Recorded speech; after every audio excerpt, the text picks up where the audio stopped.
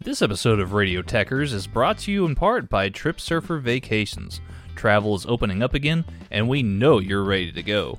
Trip Surfer Vacations has great all-inclusive packages for your next beach vacation and all the info you need to know about your next trip. So whether you're headed to Cancun, Cozumel, Cabo, or the Caribbean, Trip Surfer Vacations has you guys covered. We even have partnerships for European adventures as well. So we know you're ready to go. Visit TripSurferVacations.com and let them know that Radio Techers sent you. Y'all have fun out there.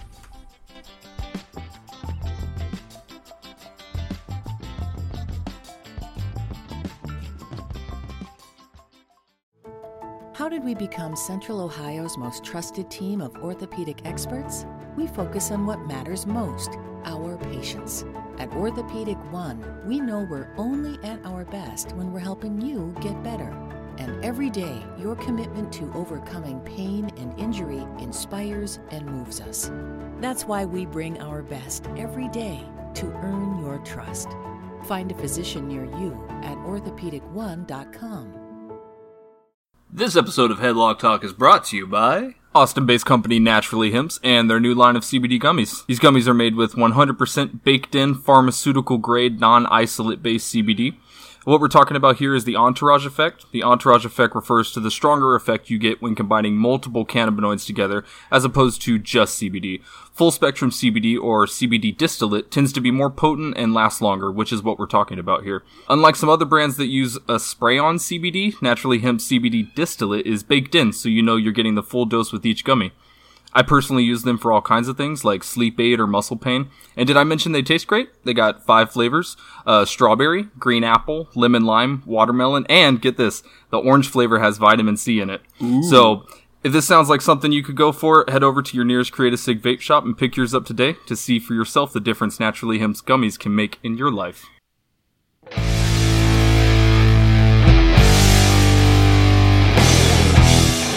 50 episodes of Headlock Talk are in the books, ladies and gentlemen, and welcome to episode 50, where me, the Texas gentleman Tanner Pruitt, is joined by Mags from Badlands Podcast and Josh and Kevin from Wrestling Reverb. We're going to break down Royal Rumble weekend.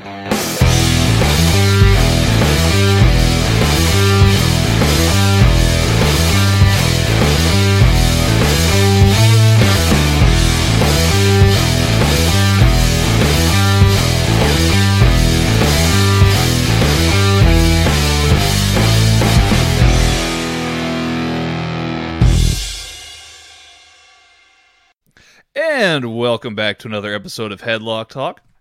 Oh, snap. Oh, snap indeed. I'm, of course, the Texas gentleman Tanner Pruitt, and unfortunately, Steven is not across from me this week. So sad. He is indeed down with the flu. But have no fear, ladies and gentlemen, because we have some great guests here with me today to discuss the Royal Rumble. Yes, we are hot off the Royal Rumble viewing here today. Of course, introducing first, Mags from Badlands Podcast. How are you doing, Mags? Hello, I'm doing very, very well. It's 4:30 here in England, and I am just so hyped after that Royal Rumble that, there was no way I was going to miss out on this opportunity to speak with 3 of my most favourite people on wrestling Twitter. Well, it hopefully we'll be done before the sun comes up, Mags. I think we'll I think we'll be okay. I'm used to it riding through these WWE pay-per-view days. My body clock's already prepared to run the gauntlet. Next up, we have wrestling blogger and podcasting extraordinaire Kevin from Wrestling Reverb. How you doing, Kevin? I'm doing great, Tanner. Thank you so much for having me on the show with this wonderful panel. I love these guys to death. I'm a little delirious from the show, so this should be fun. we love you, and I'm very much in the same realm of delirium as you at this point, Kev. Yeah. And then, of course, Kevin, your partner in crime, right down a little bit of a ways away down the road in Australia, Josh Robinson, also from Wrestling Reverb. How you doing, Josh? Wonderful. I apologize if my voice is a little shot because I've been screaming at the top of my lungs, but I'll do my best. I can still talk, let's be honest. Well, good. I'm glad that we can all still talk because what a night this has been. Just a crazy Royal Rumble. I guess I'll be honest, I actually had rather low expectations coming into this Royal Rumble, and I'm not sure why, but they definitely bested my expectations as far as both the men's and women's Royal Rumbles, but also for the entire weekend, guys. So I guess let's go on the round here. I guess what were you guys' thoughts, first come, first serve, I guess as far as like not only the Royal Rumble tonight, but also Worlds Collide last night was also just brilliant, I thought. Yeah, I agree. I made a comment in the group chat about how, with so many guys already declared for this year's Royal Rumble, were we going to get the surprises that make a Rumble that kind of special event? And luckily, WWE really pulled it off for me. I felt that this was a really well planned and just balanced event. And yesterday's Worlds Collide was just out of this world. It was just an amazing event. I really like the fact that they took the rub that NXT got at Survivor Series and then applied that rub to NXT UK, and it's like really filtered down the system. I really enjoyed that kind of facet of how that show went yesterday. Yeah, no, I mean, I thought that NXT UK had a very, very good showing last night. Particularly, I mean, Mustache Mountain. I mean, they came across as so sympathetic, and I loved every moment of that. And then Imperium. I mean, what can you say about that main event match? I mean, it was just off the charts, I thought. Yes, and especially to call it on the fly with Alexander Wolf being lost pretty early. It just goes to show that Volta and Adam Cole are ring generals. They really do know how to work a match. Absolutely. Josh, Kev, what do you guys think? What did y'all think about the I guess the weekend overall? You want to take it first, Kev? I'll go first. It was a great weekend. I was fortunate enough to get caught up today on both, obviously the Rumble, and then I went back and watched Worlds Collide as well. And just, they had this weekend, and this is what I love about the big 4 weekends where you have all these different shows, is it has something for everybody. You have, your WWE style stuff, but then you also get the great match quality from NXT, NXT UK. And cross-brand stuff is always great to see. So this is one of my favorite weekends of the year, and with good reason. And I think they delivered tonight. I absolutely agree. I have nothing in disagreement to say about that. It was just a spectacular weekend of wrestling. And Josh? Yeah, I just kind of echoing what you were all saying. It's just been a really good weekend. I didn't get to catch up to Worlds Collide. I didn't get to watch it live. I watched it a little bit later. And just watching that and then watching Rumble today, it's just like, this is just a great weekend of wrestling. So I don't have a better answer than anybody else. It's just, I just kind of am in agreement. It's just really good wrestling this week. And not only that, with Worlds Collide, like you said, getting that kind of rub to NXT UK, which I feel like is it's everyone's sleeping on NXT UK when it has some of the best wrestlers in the world and it has some of the best consistent across the board. It's just very, very good. And I think that spotlight that Worlds Collide, the brand, is going to give NXT UK as well as still NXT is, I kind of like this formula of like, they're separate, but they're together. It's the NXT banner. And I just feel like that was the kind of, might not be like Worlds Collide might not be like, oh, now they're just together. I feel like it's the start of something. Yeah, especially with that NXT Cruiserweight title being fluid over the brands now. It's we're going to get a lot more of those cross-promotion matches, and I'm all about that. I'm really, really glad for that. Oh yeah, for sure. And we'll break it down. I guess we can start. I mean, what do you guys say? Do you want to start with the Worlds Collide first, or do y'all want to go with the Rumble first? Probably Worlds Collide, wouldn't it? Makes talk sense. about that first. It'd be Chronologically. okay. Fair enough. Then let's go that way. Before we break down into that, I just want to take a brief moment here. Today was a kind of one of those crazy days in the world of sports, obviously with the Royal Rumble, but the tragic news earlier regarding the death of Kobe Bryant. Helicopter crash, passed away at 41. Him and his daughter, they were on their way to a basketball game. And I know for me, growing up as a basketball fan, and in particular San Antonio Spurs fan, I had quite the opportunity to see him in some of his most competitive matches. And I know, Kevin, I mean, you're a big basketball fan as well. So if anybody has any words to say about Kobe Bryant, I mean, the floor is yours. This really threw me today. I've been like a fog almost all day. It's been, I'm happy we had the Rumble today, because it sort of it shined a light on something good in a really dreary day.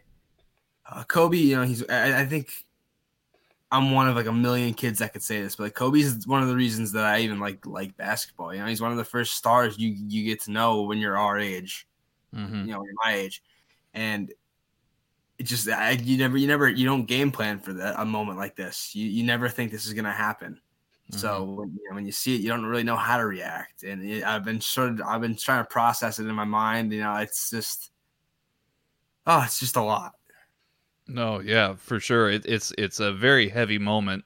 Especially I think of people of our generation, for sure, who grew up as sports fans, and just it's a big shock to the system. You see the headline, you're like, oh, it's this can't be real. This is clickbait, whatever. And then as the news that's what happened to me this morning when I woke up to this news. It was literally like 5 minutes maybe after being posted on like TMZ, I believe was the first one that came out and said something. I'm not really sure, but I seen it, and I'm not a sports fan, I guess you would say. I'm just not into sports, but Kobe's someone that everybody knows, and everyone's like, at least he's the guy that's really, really good at basketball, and he kind of transcended sport.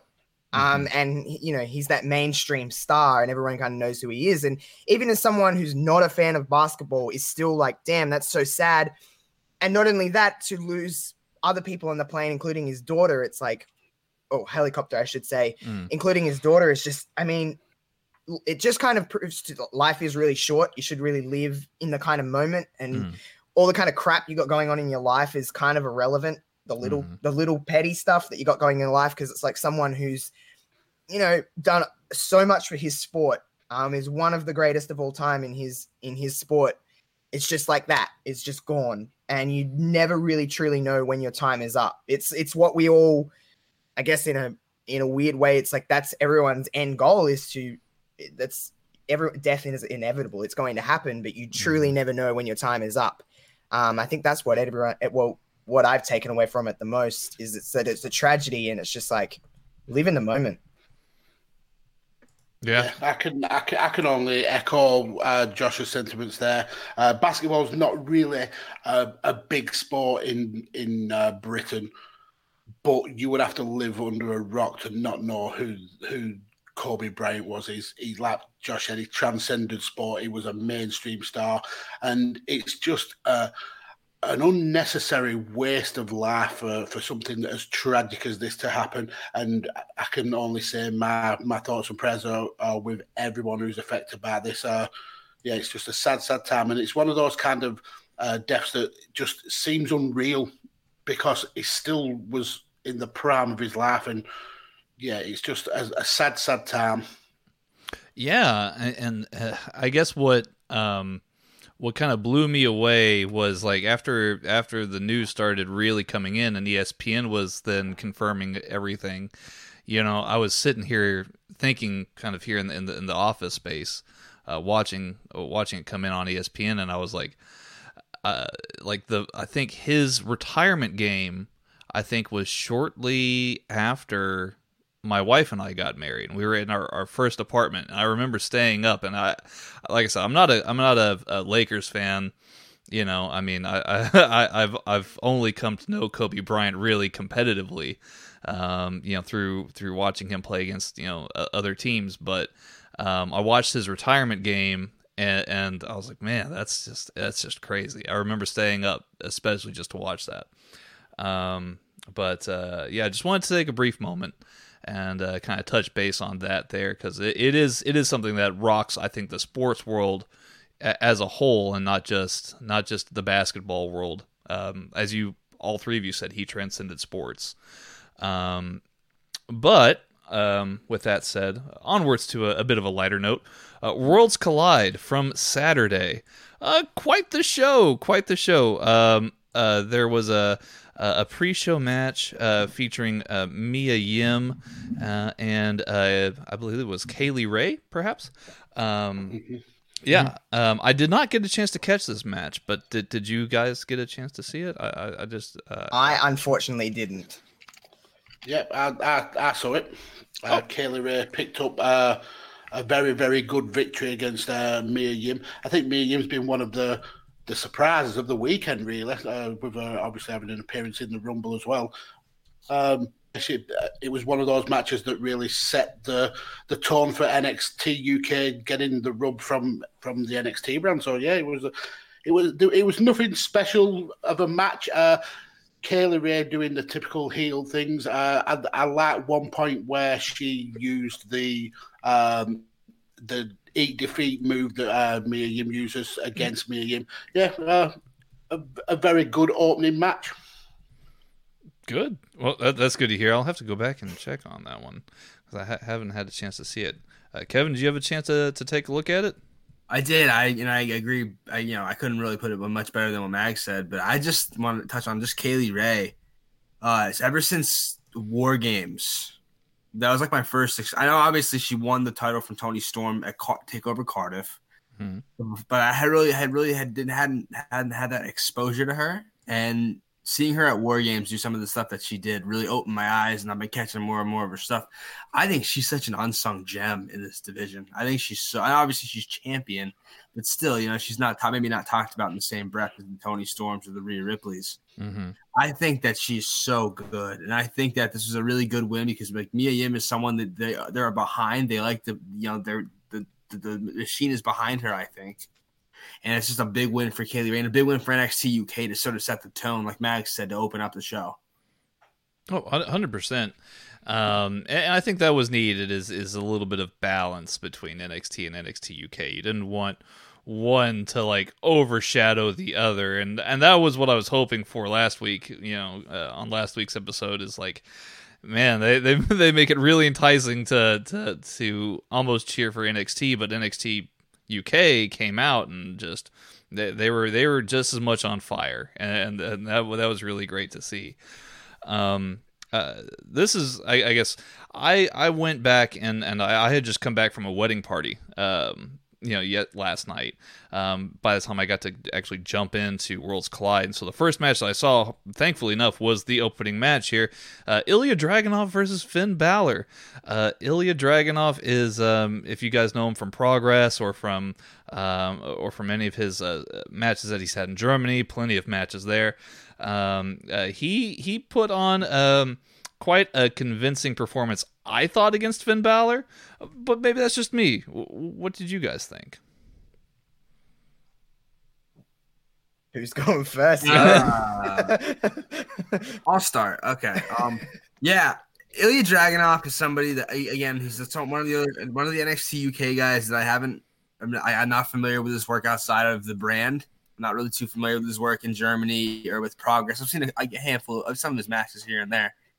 But he really did hold his own tonight. That's a good way to put it. He looked like he belonged on that level with Finn Balor. Mm-hmm. And I know he hasn't gotten, there's not much build to a match like this. It's sort of just cobbled together haphazardly.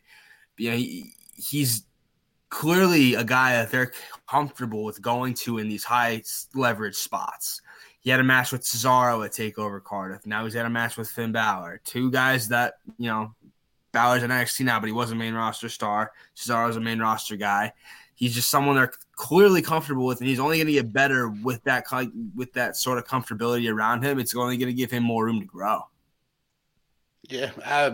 In fact, I'd take what Kevin said, and I want to kind of double down on it because I think they're priming Ilya Dragunov to be a huge star in NXT UK because the build-up has been for him to be facing off against Volta next. So the fact that they put him up against Cesaro, then against Balor, then against Volta, I think there's a lot of promise behind him. And the guys at NXT UK are really pushing this this kid to the moon. I've been lucky to see a lot of his work in progress and a lot of his work in WXW, and we haven't really seen half of what he can do yet in NXT UK. And if he gets a little bit of that freedom, well, we've got an absolute star on our hands with Ilya Dragunov. Yeah, and that match with Finn, like the biggest takeaway is probably the most obvious thing, but man, Finn's nose got a little jacked up or something. Something happened there, and I was like, "Ooh, that was a bit of a nasty stinger." I was like, "Ooh," but that was I didn't think that match would go on first, but I'm very glad that it did. Really, just really good. I'm glad about it too. Like I said, I thought that Ilya showed that he belonged in the same ring as Finn Balor, which is good. And like you said, Mags, as well. I mean, they are priming him up to go up against Walter, and if you are familiar with Ilya's work or even Walter's work, you know that they have very, very good matches against one another, and that will be something to behold and look forward to.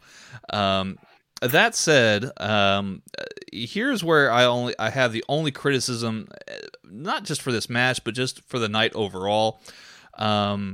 I'm going to actually reference an article here from Bleacher Report writer Eric Beeston from last night's review of the show, particularly in regards to the Ilya Dragunov Finn Balor match. He says, and I quote, "It's almost disappointing that this did not take place in the UK because the crowd would have been red hot for Dragunov." Yes. Yes. And I think that goes to the same way for the majority of the rest of the matches on this card tonight, simply because it's like,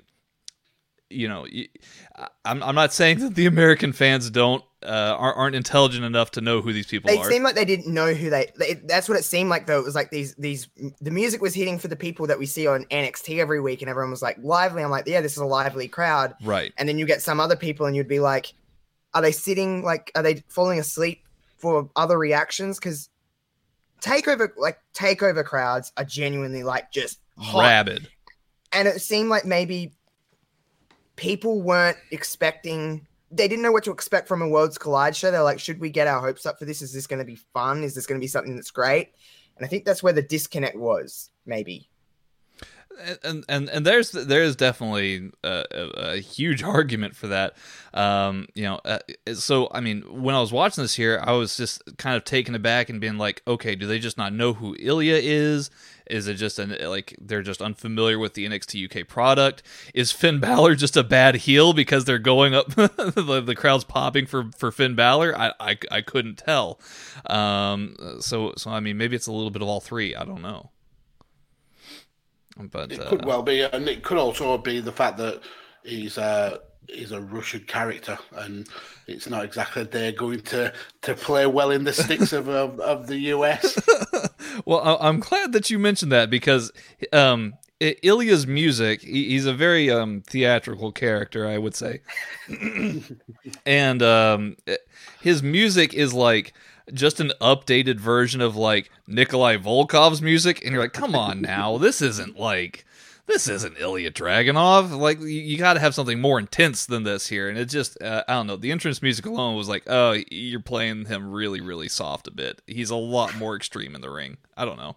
That's just me. Yeah, and I think it's an interesting point that you brought up, though, about the crowd. And especially when you look at the crowd from the Rumble today, how hot they were at times, and how, like I said, quiet the Worlds Collide crowd were, and there's going to be a lot of the fans who attended both. So yeah, I mean, it's kind of like a double-edged sword.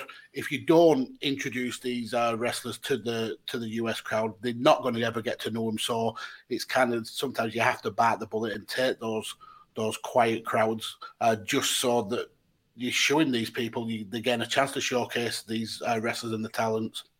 Repetition. The more you do it, the more they know them. Exactly. That's a very good point, guys. Very good point. Let's talk about a match that did get the crowd up off their feet. This fatal four-way match for the NXT Cruiserweight title. Man. So I was on the United by Wrestling podcast last night. And if you haven't checked out that episode or checked out United by Wrestling, those guys are awesome. Go ahead and hit them up because they're great. But I had mentioned that this was the most AEW-esque match on the card, and I think that they pulled it off pretty well. Shane Strickland or Swerve Scott, sorry, was just rebounding all over the place and pulling off some incredible moves. I thought that he, as well as all four of the rest of the men in this match, really provided a great, resume for themselves here.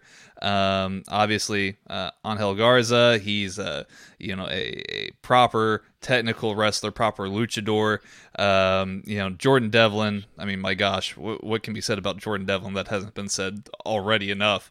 And then Travis Banks was just a workhorse throughout this entire match. I thought this was really, really great. What did you think, Mags?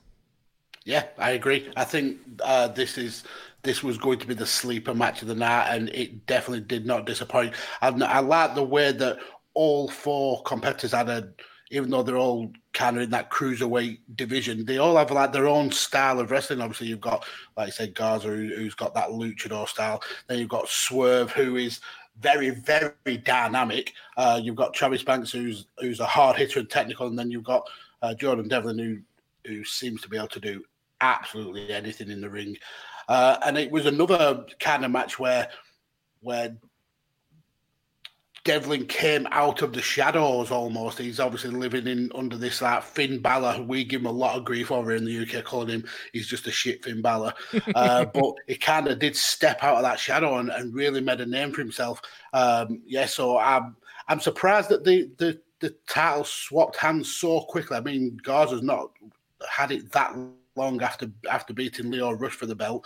And I think we do need to mention the unveiling of the new title. I think that is a gorgeous title. I'm glad they got rid of the purple strap. But yeah, great victory. And again, great rub for NXT UK. Yeah, absolutely agree. I mean, would you want to see a proper one-on-one match between Angel Garza and Jordan Devlin now that Garza's without the belt so soon? Yeah, I think it's got to happen. And I'm actually glad that they've put the title on Devlin because he can now float between NXT UK and also the main brand. For me, Devlin was kind of stuck in NXT UK. He's such a talented wrestler, but he was never going to get over that kind of hump of the Walters or the Tyler Bates of NXT UK. So the fact he can now float between and still be a champion, yep, absolutely great move.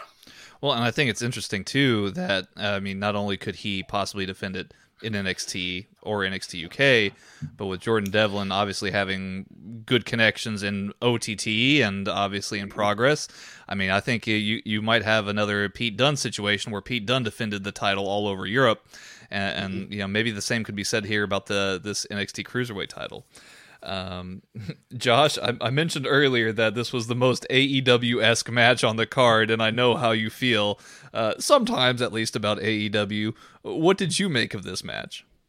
Is it an AEW match because it was the most spot-filled match of the night? I'm just asking out of curiosity. I don't know. Curiosity, guys. I'm shrugging too. I'm just asking. Shoot me, okay?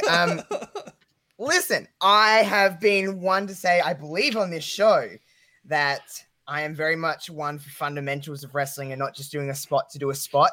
However, there's a time and a place for everything in wrestling. And I think in this literal 10-minute match, I'm just going to say my opinion, but it was spot after spot. It was just going spot to spot to spot. In this point, in this case, it worked fine. I thought it was a really fun match. I actually went into this show thinking that was going to be the most fun match of the night, wise. So I was just like, yep, cool, sign me up. And I'm just happy that Jordan Devlin won, to be honest with you, because I just see Star tattooed across his forehead. So brilliant. I dig it. With your beard, Josh, you're giving off a bit of a Jordan Devlin vibe there. Yeah, that's pretty good. I would have to slow down on the amount of cake I like to eat and chips, but after that, sign me up. And the hair is I do kind of like perfect too, though, right? Like it's getting It's there. just not. Okay, guys, you're exposing me. I haven't showered today. Okay, I'm going to shower later today. All right, exposed me. Never bet against a joker. Kevin, what did you make of this match here, sir? See, I don't want to see it overdone, but I'm a sucker for a good spot fest, and when done right, that's what I love about and that's when you have a Fatal 4-way match or any multi-man match, you sort of have to rely on spots. The psychology is a little bit different, and I feel like you have to have those rapid fire moments to keep you invested the whole time because you have superstars floating in and out like pieces of a puzzle. This match was done really well, and I love Jordan Devlin. I love all four of those competitors. I'm a big closet Travis Banks fan. But there's nothing wrong about Travis Banks. He's I know. I just very good. I just don't publicize it, is all.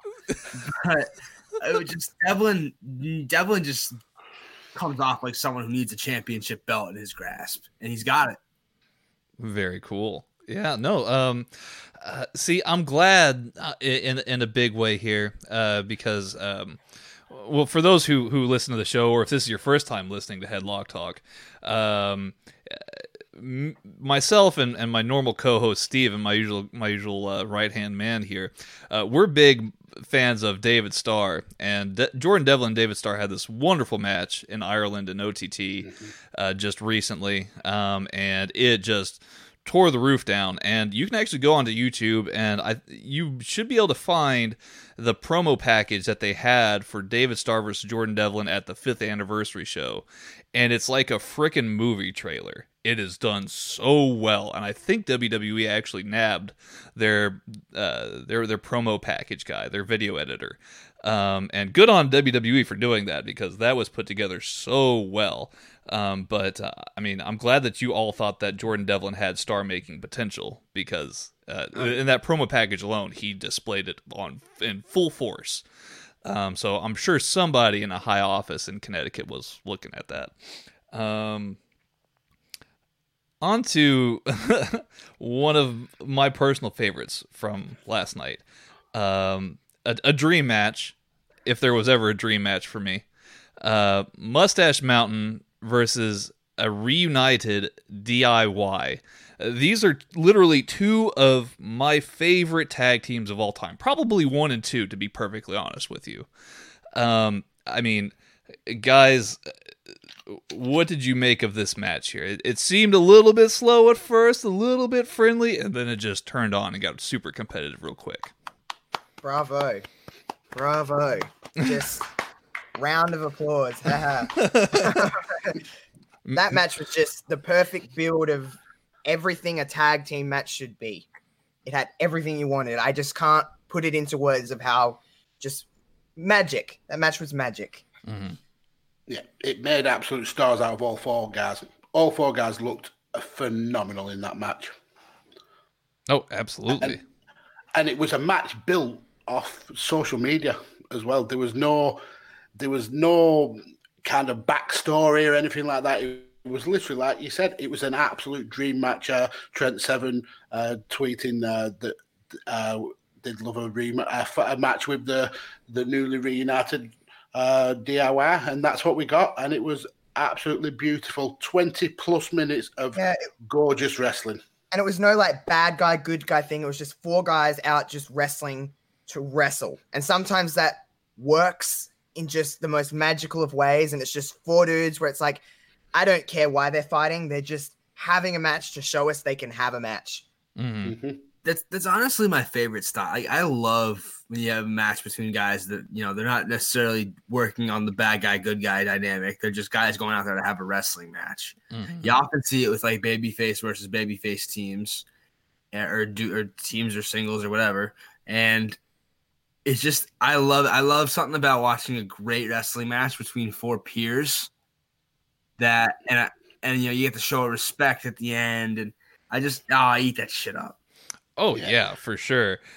And something that was just like, for me, I mean, so this match did a couple things for me. It made me want to see them have another one. I think that's the most important thing about a really good match is you want to see it again, whether there's higher stakes or whatever.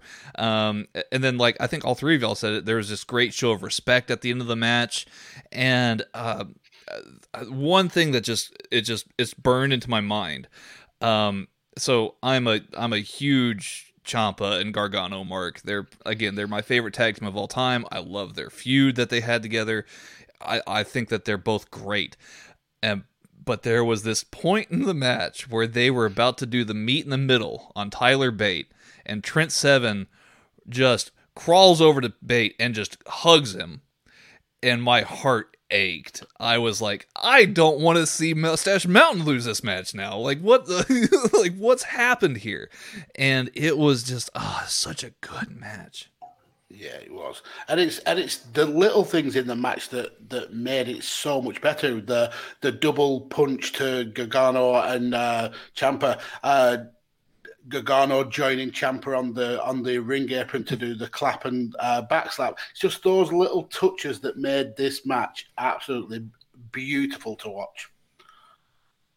Oh yeah, I'm gonna go. I'll probably go back and rewatch it again after we're done here. I mean, it's just so good. It's definitely one of those kind of matches that you could rewatch, and you'll probably see something that you didn't notice in the first watch. It's that kind of match. Yeah, absolutely. Anybody else have any closing thoughts on this beautiful piece of art of a match? I'm in love with all four competitors. Yeah, agreed. Yep. Big strong boy. I like Tyler Bate. I love Trent. Like, Trent Seven just makes me so happy. He is the glue to that team. Obviously, you've got Tyler and Pete who are the big stars from British Strong Style, but without Trent Seven being that kind of like backup, he's the best seller. He's like Tanner said, he came and he hugged Tyler Bate. He just adds something amazing to that match. I mean, we even got the standoff where they were comparing body types. That was brilliant. Yeah.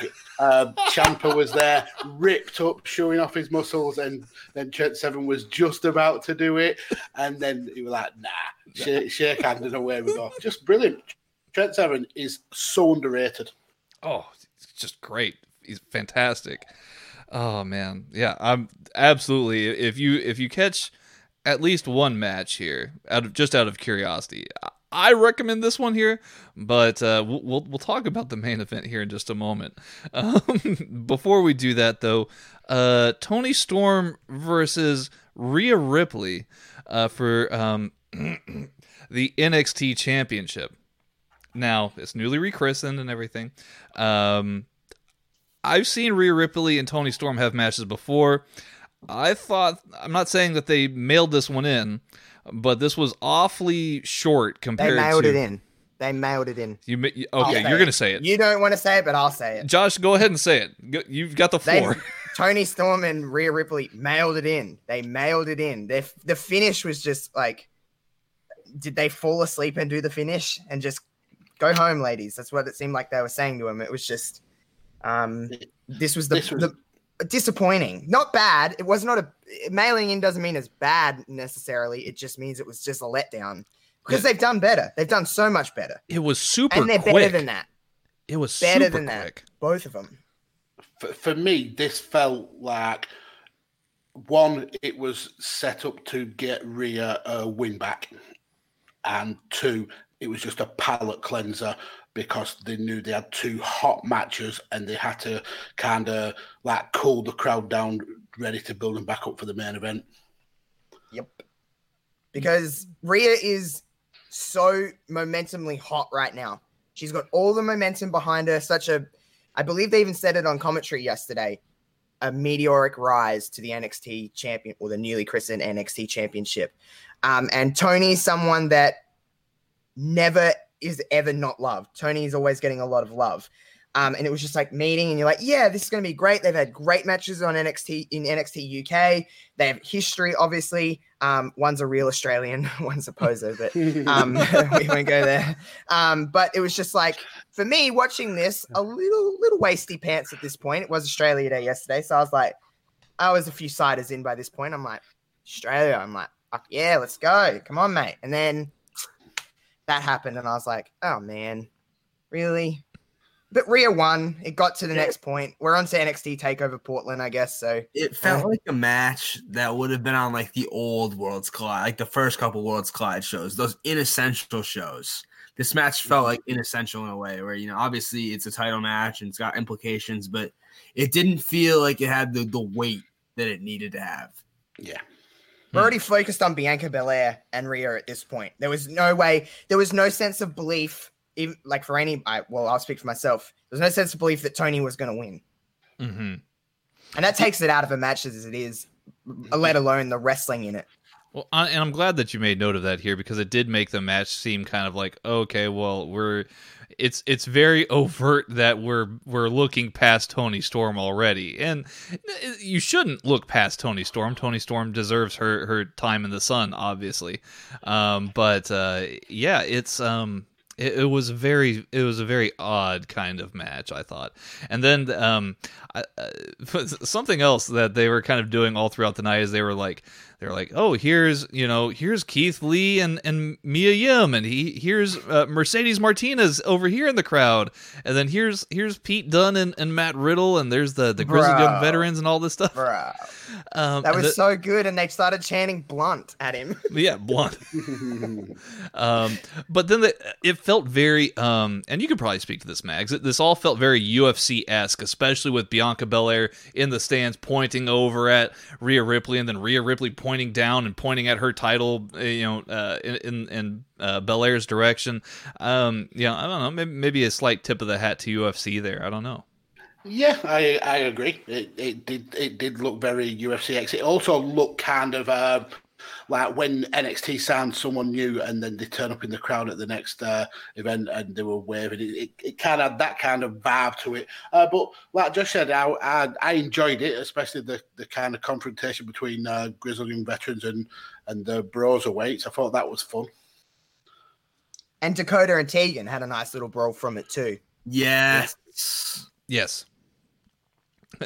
Definitely agreed there for sure. Which actually going on, I mean, I know we're not onto the Rumble yet, but I felt that was a misstep that they didn't kind of come to blows at the Rumble, to be fair. But we will get onto that. Absolutely. Main event time. This match was everything. That sums it up quite well. Undisputed Era versus Imperium. Again, this was probably outside of the Mustache Mountain match, the match that the crowd in Houston was most hot for. Actually, probably more so than the Mustache Mountain DIY match, I would say.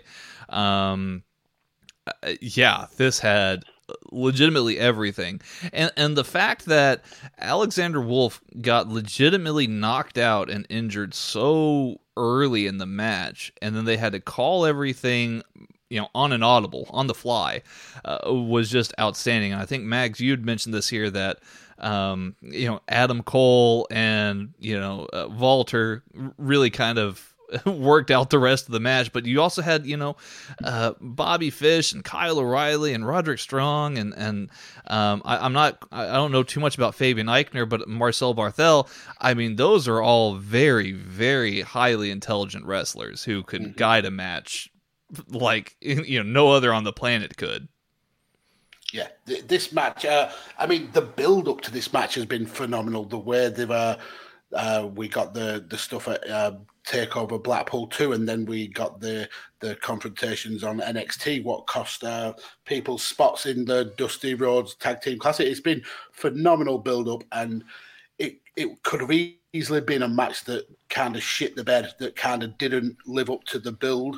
But no, these guys absolutely pulled it off. And like I said, with Wolf being took out, I mean, absolutely no fault on anyone's part, and I feel so bad for Bobby Fish because he looked absolutely devastated with what had gone on. But they called the audibles. The match, it just didn't miss a beat. It just did not miss a beat, and you're talking nearly 30 minutes, I think it went, and you would have thought it was going on for about 10 or 15 minutes. You could have easily watched it for another 30 minutes. It was that good. I know Volta has been kind of complaining recently that he felt that his stint in the WWE shows has kind of took away a bit of his aura. I think this match proved that got his aura back and then some. Yeah, it was just such a great match. And another one where you could watch it again and again. Yeah, absolutely. I agree 110%. And with that, with Bobby Fish, yeah, I mean, you feel really bad for the guy because I mean, it's completely a circumstantial thing here. I mean, should he have kicked right for Alexander Wolf's face? Probably not. No. But I mean, I think that he was probably, in the back of his mind thinking, okay, he's going to get his hands up. He's going to get his hands up. He's going to get his hands up. Oh shit, he didn't get his hands up. And then the kick just made contact. But it was smart on him and smart on the ref to where, Fish went for the pin. He put his arm underneath Wolf's shoulder, and then he leans into the ref and goes, he's out. And then, they threw up the X and everything. I guess, Josh, what did you kind of make of this match here? Because, I mean, I think that this may be an early match of the year contender. Well, going into it, I was like, there's a lot of bodies in there, and it has a lot of opportunity to go wrong. Because sometimes when you have that many people in one match, especially in like a 4-on-4 situation, people are just trying to get their shit in sometimes. And it's like it has a lot of opportunities where it can go sour fast, especially if it went on too long or anything like that. But to their point of how good they actually are, and to call stuff on the fly as well with the injury fairly early in the match, it's just a testament to how good they are. Like Mag said, this went for however long it did, but it could have went on for however many more minutes they wanted to go because it just flew by. Yeah, absolutely. And Kevin, I mean, what stood out to you? Was there anybody in particular or anything in particular that stood out to you in this match here? Because I think we're all in agreement at this point that this is just a blowaway match. Like every aspect of it was great. It's a newfound level of respect for me for wrestlers that are able to go through these situations where something goes horribly wrong and you have to call a match on the fly. There's no timeouts or you can't pause and work things out. You have to just go with it. I always have so much respect for wrestlers that are able to adapt on the fly like that. And like I said before, I'll just echo that they're all very highly intelligent wrestlers. As for the match, I think the point about Walter's aura being back is a really good point, Mags, because I can't take my eyes off him when he's in the ring. You have 8 bodies in there, and I love each and every one of them. But every time Walter does something, he makes any slight movements, whether he's going for a chop, he's moving the way he moves. He's pretty agile, big guy.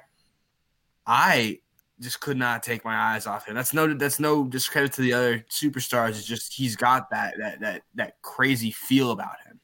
Mm-hmm. Mm-hmm. And I think the way that he is, everybody's going to be clamoring for the Adam Cole Volta match. Everybody's going to want to see that. But for me, the actual match that I was left wanting was, and everyone in this call will know my love for Roddy Strong. I think he's absolutely one of the best wrestlers on the planet. But when he was taking on Volta and he was hitting him with those knees and the runs from corner to corner, yeah, I want Roddy Strong versus Volta, and I want it now. Dang. Man. You gotta go. Book it, WWE, book it. Well, I would say that it would definitely make... Well, William Regal kind of... I don't know if he teased it per se, but he said after the match, he's like, I've got a pretty big announcement for Adam Cole's next opponent for NXT TakeOver Portland, and I think this would make proper sense to make it Walter. I mean, I was always sitting on the fence thinking, okay, when is it gonna be down to Cole and Ciampa? But man, I would definitely love to see Adam Cole versus Walter in a proper one-on-one match where Walter challenges. Title for title, or I mean, even Walter just challenging and trying to go for champ status. I think that would be, I mean, either way. I mean, just book the match already. Goodness. Here's something, and I kind of want to get all of your thoughts on this here, and we'll start with you, Kev. I thought, despite the injury to Alexander Wolf, and forgive me, I really do hope that he makes a speedy recovery. I hope this injury is not serious at all.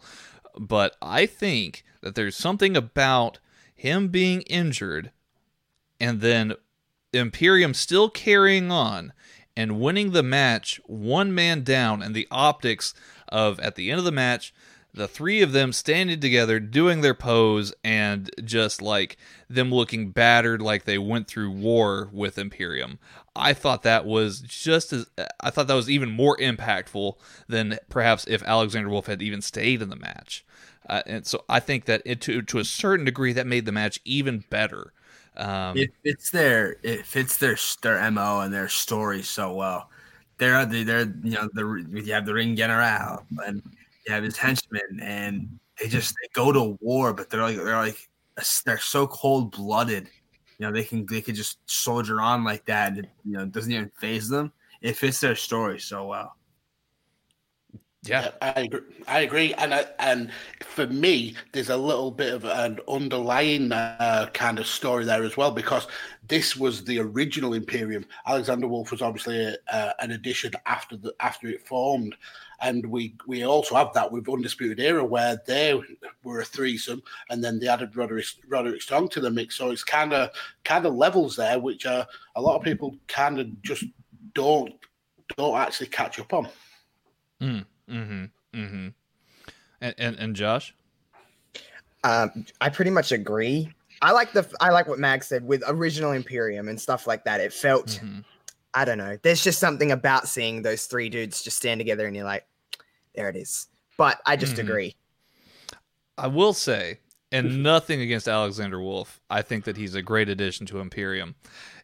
But when you look at the three of them, he does look like the one that's a little bit out of place, and I don't know if they would ever do this. I hope that maybe they would, but I think all of us who watch or follow Progress or know about Walter's career, there is one guy who I could think of that WWE should try and sign for NXT UK, Timothy Thatcher, and bring him in as part of Imperium. The original Ring Conf, kind of coming together here. If they could get him, then that would be an amazing signing. Yeah, maybe a turn where they introduce Timothy Thatcher and he just obliterates Alexander Wolf or something like that. Maybe sets up more of a babyface turn for Wolf, perhaps. Yeah, because Wolf's character is like the crazy guy, doesn't really fit with the mighty sacred ethos of Imperium. To be fair, they're very emotionless. Are Agner, Bartel, and Walter, and he's kind of almost like a lunatic, which it doesn't kind of fit in. So I think Thatcher would be a much better fit. I would just, if that ever happened, I think I would just, I would be like, all right, NXT UK is like my new thing now. Got to put that on the agenda weekly again. But yeah, no, excellent show here, Worlds Collide. Highly recommend it, of course, and it was it's definitely more than just a warm up for the Royal Rumble, which we're gonna dive into now. Royal Rumble tonight. Oh my gosh, gentlemen, just overall thoughts about the night. I mean, so many things that you could talk about, but I mean, this was a brilliantly booked show. I think it was balanced really, really well. It could have easily been a show that just didn't work. Everybody thought that they knew the storylines going into Mania, and WWE have led us down that merry path, and they booked this for me to perfection. I think it was just a really well booked event, and as someone who doesn't watch the weekly product as a general rule, I've been so impressed with WWE's pay-per-views over the last few months. Even going into years, they've really, really knocked out of the park, and it was just another home run for me for the Rumble this year. Yep. Someone who does watch WWE's weekly programs every week, they have had Raw and SmackDown have been consistently really good for the last maybe month and a half. Just really good, solid shows. And pay-per-view wise, I agree with Mags completely. Their pay-per-view formula works, and they know how it works, and they know how to kind of, for the most part, knock it out of the park. This pay-per-view is just proves that we don't know shit. And I like that in a good way. Yeah, I would agree with that. I think a lot of the booking decisions really kind of like blindsided me a bit. I felt, there were things that they did that I never thought that they would do. And of course, Kevin, I mean, what a historic night, man. I mean, what did you make of the show? It was such a good show. It was very unique, I thought. I thought that they made a lot of decisions just sort of testing the waters of seeing what they can get away with, especially with that men's Royal Rumble, which I'm sure we'll talk about in a little bit in more detail. They just threw the rules out the window tonight, and I thought it worked really well. I don't think there was anything I disliked. I liked some things more than others, but I don't think there was anything I was like, ugh, about. Show of hands, who all watched the pre-show? No. I was working. No? All 2 hours, my dude. All 2 hours? Okay. Well, so this Sheamus versus Shorty, I'm sorry, Chad Gable. Excuse you, his name is Shorty G. Oh, don't you disrespect? Okay. Put some stank on it. Oh, okay. Well, we'll put some stank on this match here, Josh. Talk to me about what you thought about this return for Sheamus. Bitch, Sheamus is so pale that the light hold was on. shining in. Did you just call me bitch? Like what? Yeah. Sorry. Did I stutter? Did I not make it clear? Go on then. Make your point. Sheamus is so pale, and the light from like the sun was just shining in, and it was like I was so distracted. And the whole idea of this story is that Sheamus hates Shorty G because he is small, but yet he is bigger than I am. So I don't know how that makes me feel. Unrelatable, I guess. I don't know. I didn't give a crap. I was eating my breakfast at this time. I was like, People were still filing in. I was like, I just seen Renee Young. This was my calm down. Fair enough. And Mags, what did you make of the milkman going over on Shorty G tonight? That made me wheeze. Wow. Old Milky. Yeah, it was the right result. Sheamus just coming back off injury. We didn't even think that he would be coming back. And this match followed the formula to the T. Sheamus with a lot of dominance at the beginning. Shorty G with a bit of a comeback. Then Sheamus closed it out with a win. Perfect comeback match. I think Shorty G looked good in defeat. And yeah, a good solid opening pre-show match. Yeah, and I think that's about the extent of what can be covered about it. It was a good enough looking match where Sheamus came out on top. Shout out to Shorty G for wearing the Lakers colors too. That was a nice touch. Shout out to Shorty G for repping the Lakers colors. Absolutely. I think probably one of the only, if not the only person to really pay a tribute like that tonight. So big props to Shorty G, Chad Gable, for doing that. Sheamus did look a little bit winded in defeat, and I don't know if he was selling his leg really, really well, or if like there was something a legit knock on his knee. But yeah, he looked a little bit hobbled there at the end. So hopefully, fingers crossed, everything's all good there. Humberto Carrillo took on Andrade, Cien Almas, in the final pre-show match, which I thought was pretty underrated. I thought they worked really, really well together for it being their first major match together. I agree. I like Humberto Carrillo. I'm very much in the minority. I've enjoyed his work on 205. I've enjoyed his work over in NXT UK and his work on the normal NXT brand. I've not seen a lot of him on the main roster, but he's got that kind of baby face look that kind of gets over. He seems to be struggling to get over though. But yeah, this was a really, really good match. And Andrade obviously isn't ready to drop that title yet. So yeah, another solid pre-show match, to be fair. And Josh, your thoughts on this pre-show match here? Dimples. Man with dimples. He has some dimples, and it's just like, holy crap, dimples like that would be just... Carrillo? Yeah. I was talking about, No, Andrade. Zelina. Like the ref? Like, who are we talking about here? Yeah, I'm talking about Humberto. I mean, pigs could fly before a whole arena would chant his name at this point, I'm pretty sure. But that's just me complaining to complain. I don't know why. There's a disconnect somewhere with him. He's very good in the ring. He's done nothing wrong to me. But there's something about him that I just cannot like. Is it just that he's too much of that just happy-go-lucky baby face that's like just smiling and stuff like that just doesn't, I don't want to say it doesn't work completely anymore, but does it? I don't know. The match was really good. They work really well together. They had some really cool counters for one another, and I just thought it was a really good match. And Andrade is at the beginning of this reign as United States champion that I think we're going to get for a little while, which is a really good thing. And I think he's just finding his real true spot on Raw and with Zelina.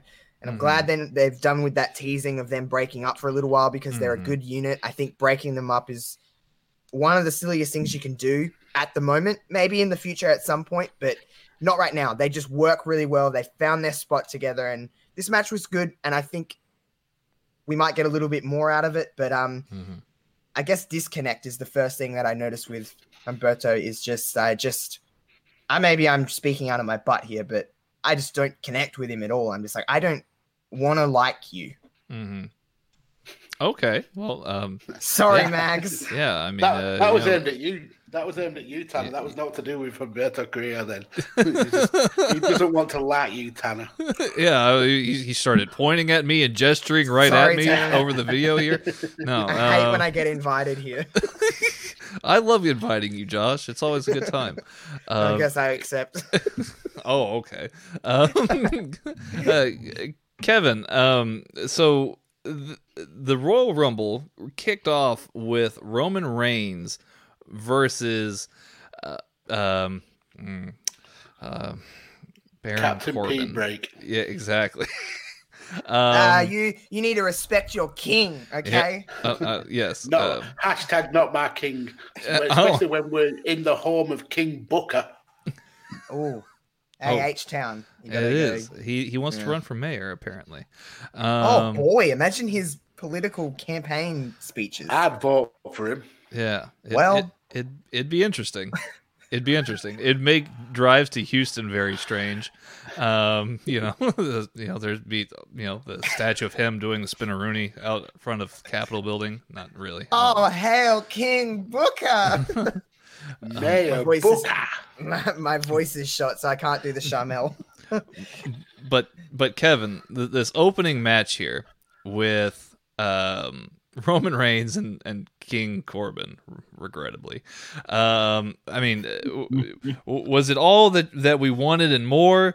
Was it too much of was the porta potty spot too much? I mean, what do we make of this whatever this was, this brawl, this Falls Count Anywhere match? Yeah, it was I wasn't a huge fan of it, and I usually do really like Falls Count Anywhere matches. This one just seemed a little like plotting to me. Mm-hmm. It dragged a little bit. They did a lot of walking around to get to from place to place. Mm-hmm. It didn't feel like it was as fluid to me as it could have been. But it wasn't terrible. I think Reigns and Corbin work well together. I think Reigns works well just about anybody. And I enjoyed Corbin's in-ring work. I think his style is very – I enjoy it. I'm definitely one of a minority. But it was whatever. It wasn't like the perfect opener to me. I don't know. Did you find it a bit odd of Roman Reigns' insistence of still continuing to fight a man who he just dumped over and presumably would have been covered in poo or at least some kind of feces in the match? Covered in poo. Well, that may have just been a liquids only. It may have been a pee fog. We hope. Pee fog. Oh no! I can't believe they didn't go the extra mile though, and like have him come out of there covered in fake shit. I think they really should have. I Chocolate think that's pudding. an opportunity. I know everyone that I was watching with was waiting for him to come out covered in poop. Yeah. Speaking of shit, that spear at the end was legit shit. That was such a bad spear. You think so? Oh, it was so bad. Corbin just fell, and I was like, "Oh, that's our finish." Awesome. But the fact is, it's a payoff to a pretty terrible feud. It's over 4 now. months. We've And been we having this. can- since we the can October move on. month. I mean, the least that you could do is have, Corbin covered Roman in dog food. It's only appropriate that Roman covers Corbin in shit. I really think that's the only way to go, but that he would continue to go after him in such a way that he would continue to go after Corbin and not refuse to be like, hey, look, ref, I mean, you got to disqualify the guy. I can't touch him. That's gross. Like, seriously, you know about diseases and stuff. This storyline was like Corbin was like Roman Reigns is an actual dog, and Yeah. I don't know if he still realizes that Roman is in fact human. I'm not sure at this point. Does he still think he's a dog, just a very large dog? Yeah, I'm not but really sure. He also thinks he's a king. So Yeah. That you honestly, are what you say you are. I that is suppose, very with, much with true, Corbin. Max. Well, and He is a king. Well, and Mags, you know of British history quite well, I'm sure. I mean, many English kings, suffered from like all sorts of diseases that caused them to lose their minds. I mean, could this be the same case here? Yeah, I remember the time when Queen Elizabeth II was trapped in a porta potty and came out covered in shit. Yeah, just What? history, What? bringing back horrible She's- memories. Can confirm as the Queen is the leader of the Commonwealth. We Yeah. are in the Commonwealth, and that story did in fact happen. Goodness, I somehow feel Don't like I'm missing question out it. on not Don't being in the question it. Commonwealth. Don't question it. Don't question it. Yeah. Just go with it. We know our shit, don't we? We know our shit. Ah. To be fair to Corbin, he works his gimmick very, very well. He does. He knows people hate him, and he plays up to it. He's Yeah, just got the face Yeah. that you just don't like, and you're like, you just want to you're a punch. cockbag. Yeah. Yeah, Very exactly, punchable. exactly. Well, this is all very, very good. One last bit of commentary on this match before we move on.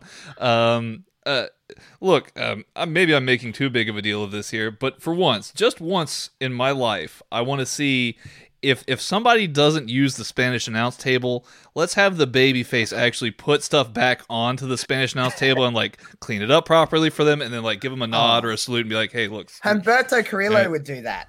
He would do that with his dimples, and he'd be like, "Here you go," and I'd be like, I fully would expect him to clean the monitors so they've got Yeah. a better view as well. Just Oh, Stitch God. the monitors a little bit, use the shirt to white them up. right, like two people would be like, "Oh, what a good dude." yeah, like put the notes back together, like hand them over. I'd like stand up and this would be like marking out for it. I think it'd be brilliant. This is awesome. Exactly. Clean that table. Yeah. Oh boy. Get fresh water.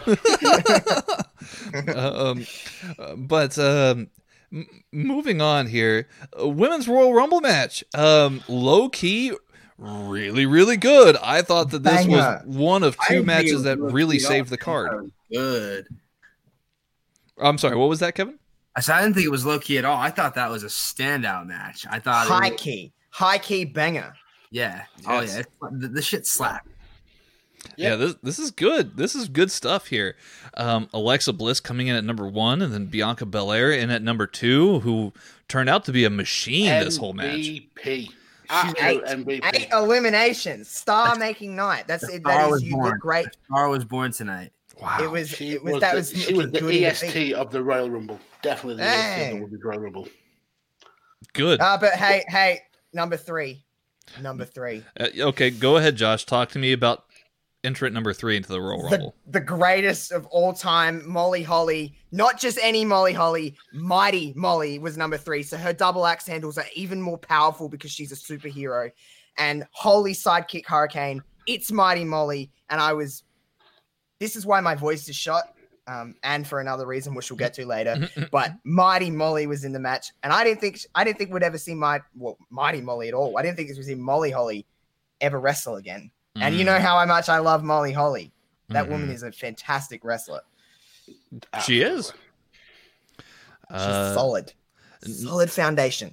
Nikki Cross in at number 4. You know, she was doing some. She obviously has an alliance here with Alexa Bliss as tag team partners. You doing okay in with her? Blue pants. In blue pants. Yes, in blue pants. Lana comes out, number 5. She cuts a decent enough heel promo. Greatest WWE superstar of all time.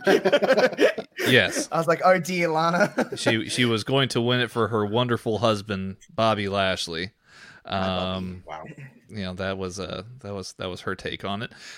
Mercedes Martinez comes out at number 6. Very, very good to see her. Her in her debut match, I would say in WWE proper. Liv Morgan in at number 7. She immediately eliminates Lana, and then Lana immediately eliminates Liv Morgan. Poor Liv Morgan, man. More story. More story. Little sprinkles. You can't just give everything to someone and then just be like, oh, there's your moment. And, that's the peak of it. Build it up. Let's build. Liv Morgan has a lot of potential, but you need to be really careful with her because she's still very new to this. It's not like she's been wrestling for 15 years. She's only been wrestling for a few years. Just organically let it happen because week by week, her reactions are getting bigger.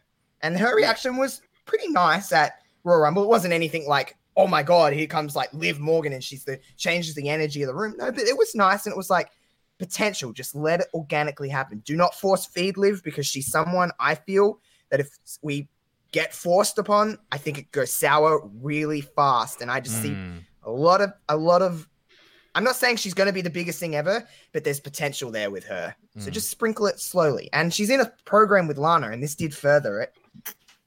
Yeah, fair enough, man. Fair enough. Let me see here. That was Liv Morgan. Mandy Rose in at number 8, who would turn out to have one of the most fun moments in the match. That Dozer spot was beautiful. I loved it. That is a love story for the ages. It really is. Brilliant. It really is.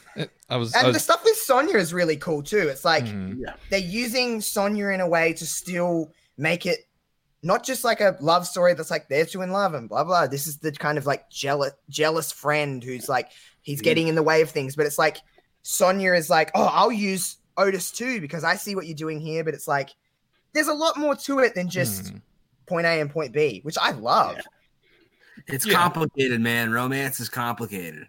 It is. As a married man myself, it is quite complicated. Moving right along. Candice LeRae, she came out at number 9, at which point, unfortunately, Josh, Molly Holly was eliminated. I know. Now Mandy Rose was also almost eliminated. However, it is miraculously saved by Otis, who was perhaps under the ring, and she landed right on his belly, both feet first. And he saved her, and she looked down at him, dreamingly. Oh, my hero! And got back. If you don't love Otis Dozovich, you are dead inside. Truly one of the best storylines in all of SmackDown right now. I think perhaps in years. I don't know. Truly a love story. I think it's magnificent. Sonya Deville out next, and Mercedes Martinez was eliminated at this point. Number 11 was Kairi Sane. Number 12, Mia Yim. Lots of NXT talent here in this match here. Lots of NXT talent. Otis does try to save both Mandy and Sonya at the same time, but was just barely unsuccessful. Very cool spot, though, where he tries to catch both of them. And he did catch them. He just fell backwards in the process, unfortunately. He didn't complete the catch. He didn't make a wrestling move. He didn't make a wrestling move. It was a Des Bryant moment. It was not a catch. Did you catch it? I don't know. Let me see here. Dana Brooke at number 13. At this point, unfortunately, Candice LeRae and Kairi Sane were both eliminated as well. Tamina in at number 14. Long time no see. Then she gets eliminated. Of course. She does get swiftly eliminated by Bianca Belair, however. I know, right? Rats. Hey, she came in, she got her paycheck, she left. Hey, can't complain about it. She's working the system. Nothing but respect. Exactly. It's the Brock Lesnar approach to business. Moving onwards. Well, yikes. To be fair, though, Brock earned his paycheck today. Oh, he did. And goodness, if only Steven was here. I have been texting him, and I'll kind of give his response here shortly. Dakota Kai in at number 15. Very cool to see her. Number 16 is actually Chelsea Green, also making her debut for WWE tonight. Dakota Kai got eliminated, and then Chelsea Green was then eliminated by Alexa Bliss. Bianca Belair then eliminates Dana Brooke. Belair eliminates Bliss. Boo. I really thought that Alexa Bliss going from 1 all the way to the end would have been really, really fun. Maybe that's just me. Bliss is just it's something about Bliss. Sorry to chime in. That's fine. Bliss is someone, you look at Bliss this time 2 years ago, and she was the star of the division. And at this point, and I hate to say this, she's just become a number. She's just furniture at this point. She's not doing anything. They have not. It's not saying that because she's a baby face or anything like that it's not working. I think there's something there for her, but she's just become another person, and it's really bad to see because she was a star. Like, Bliss was the focus of Raw for a solid year, and now she's just kind of there and not really making an impact on anything, which sucks because I think she is very talented, despite what some people say. I think she has got that it factor. Yeah, I think it's mainly protecting her from any further injuries because she has been very, very injury prone, and it's just kind of bringing her back in softly and slowly. Mm-hmm. I mean, I can agree with both points. Actually, I think that's quite a fascinating analysis on Alexa Bliss here. Let me see here. This is where the tune of the Rumble started to change. Number 17, Charlotte Flair, who was looking quite stunning tonight. Quite stunning, Charlotte Flair. Quite queen-like, if you will. Quite queenly, yes. She is in at number 17. Naomi is in at number 18, I believe. I think I stepped out of the room at this point. Yeah. The hair. Yeah, she was definitely rocking full mane here tonight. Yeah, she. Anyone seen Austin Powers Goldmember and Beyonce in that? Cleopatra. Butts of Cleopatra, and I'm a whole lot of woman. I was like, hell yeah, Naomi. I was like, come in here and hit people with your ass. I'm down for it. Yes. Yeah, it was good to see her return as well. I mean, I was not expecting her. We haven't seen her in quite a while. Beth Phoenix, this another surprise entrant here at number 19. Again, I think this is maybe the theme about the Women's Rumble match that I really loved so much is that we didn't have a really good idea of who was going to be in here, and I think maybe a lot of people criticized that for not really knowing who's going to be in the Rumble. But at the same Well, yeah, exactly. I mean, everything was kind of a surprise, especially Beth Phoenix coming in at number 19 here. Toni Storm in at number 20. And at this point, Charlotte Flair actually eliminates Bianca Belair. So that was pretty crazy, actually. Belair stuck in for a long time, had a very, very good performance here in the Rumble. She's a star. 8 eliminations. That's a star-making night. True. Yeah. What's that, Kevin? She's a star, man. She is absolutely. Yeah, she's gonna have I think she'll have a very good match with Rhea Ripley. I think they match up very well. I think it's a good clash of powerhouses. I think it's a match we really haven't seen, like a stylistically, maybe something we haven't seen in a while from the NXT Women's Division. You just want to see two girls go out there and just lift shit, toss shit around, and just beat up on each other. Yeah, 100%, man. Let me see here. Kelly in at number 21. So that was a big surprise as well. Kelly coming back in. Sarah Logan comes in at number 22, but isn't in there for too long. She gets eliminated by Charlotte pretty much immediately after she makes it into the ring. And then Charlotte also eliminates Kelly here. Natalia in at number 23. Xia Li is in at number 24. And Kevin, she made a pretty big impact in last year's Rumble. What did you make of her this year? Do you see a marked improvement from one Rumble to the next? Honestly, not really. She had a couple good spots, but I wasn't like blown away by her performance. It's clear to me that as someone who's been in the last 2 Rumbles, she's someone that they must be high on, right? They got to be aiming for something with her, or else they wouldn't put her in these huge spots like they do. But they've shown that they trust in her. She's not bad by any stretch. I don't want to say that. It's just I don't know. I wasn't like blown away, but she's fine. Okay. I mean, what about you guys, Mags and Josh? Did you see any marked improvement from Xia Li from one year to the next? All right, then. Moving on. You guys still there? Hello? I'm here. Oh, okay, cool. I thought maybe I lost you guys. Matt, I don't think I can hear Mags. I can't hear Mags. Oh, Mags? I think he might be muted. Hello, Mags.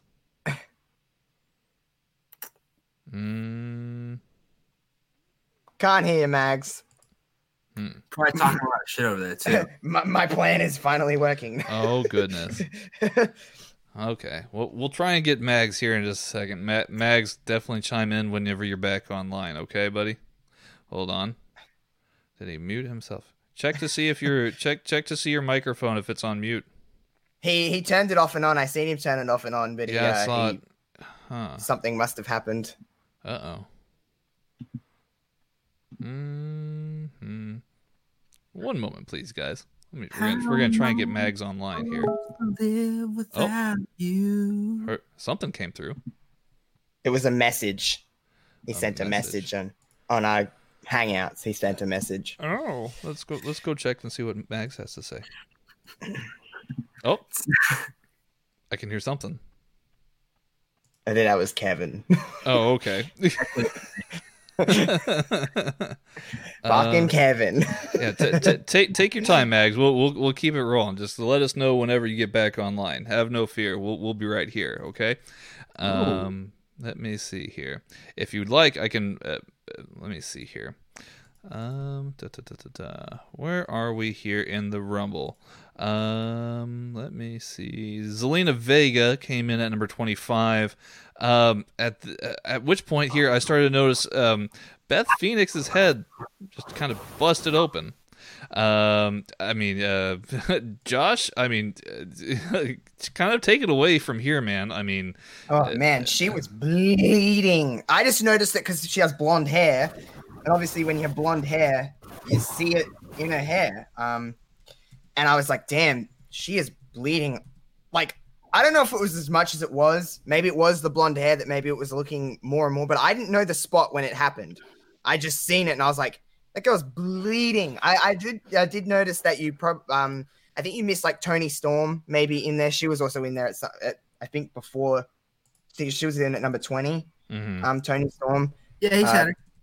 Oh, did he? Was I just not listening? Sorry. Hey, keep up, kid. But yeah, she was just bleeding like crazy. Hey, I can hear Max. Hey, Mags is I'm back. I back. was just about to message you.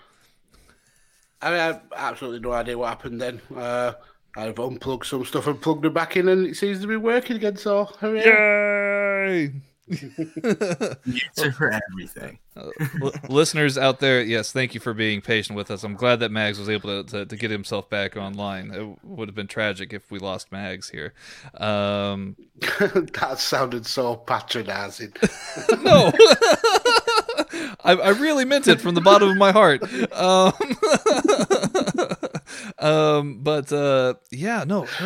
Beth Phoenix's head, I was just like, whoa, and then it was like, oh man, all of a sudden that's a lot of blood. Like that was crazy. Looks like noodles and like pasta sauce, like spaghetti sauce. That's one way of putting it. Yeah. That's like the right way. That's the right way to put it. That's what it looks like. It's because her hair was like a very, very bright blonde, so the blood was very distinctive. Mm-hmm. It looked cool as shit, to be honest. I was like, this girl's well, Beth Phoenix always has been a total badass. I love Beth. I think she's fantastic. True. Beth Phoenix is pretty awesome. Yeah, and she looked like a total badass at this point here. Shotzi Blackheart, another surprise entrant here at number 26. And at this point here, Naomi pulls off a Kofi Kingston. She was seemingly eliminated, but she kind of held on to the ring barrier and kind of made her way over to the announce tables. I think I've seen her do this spot before. Not quite sure, but yeah, it was different. And I'm gonna say something. I'm not saying she's not pulling a Kofi Kingston. She's pulling a Naomi at this point. She's made it her own. We didn't get a Kofi Kingston this year. No, we did not. We got a little bit of something different out of Kofi Kingston this year. But yeah, no, very very unique here by Naomi. And such athleticism to be hanging onto that barrier like that and not just fall over the other way. Especially the fact that they're covered in foam now, which is not exactly attached very securely. So she did well to hold on there.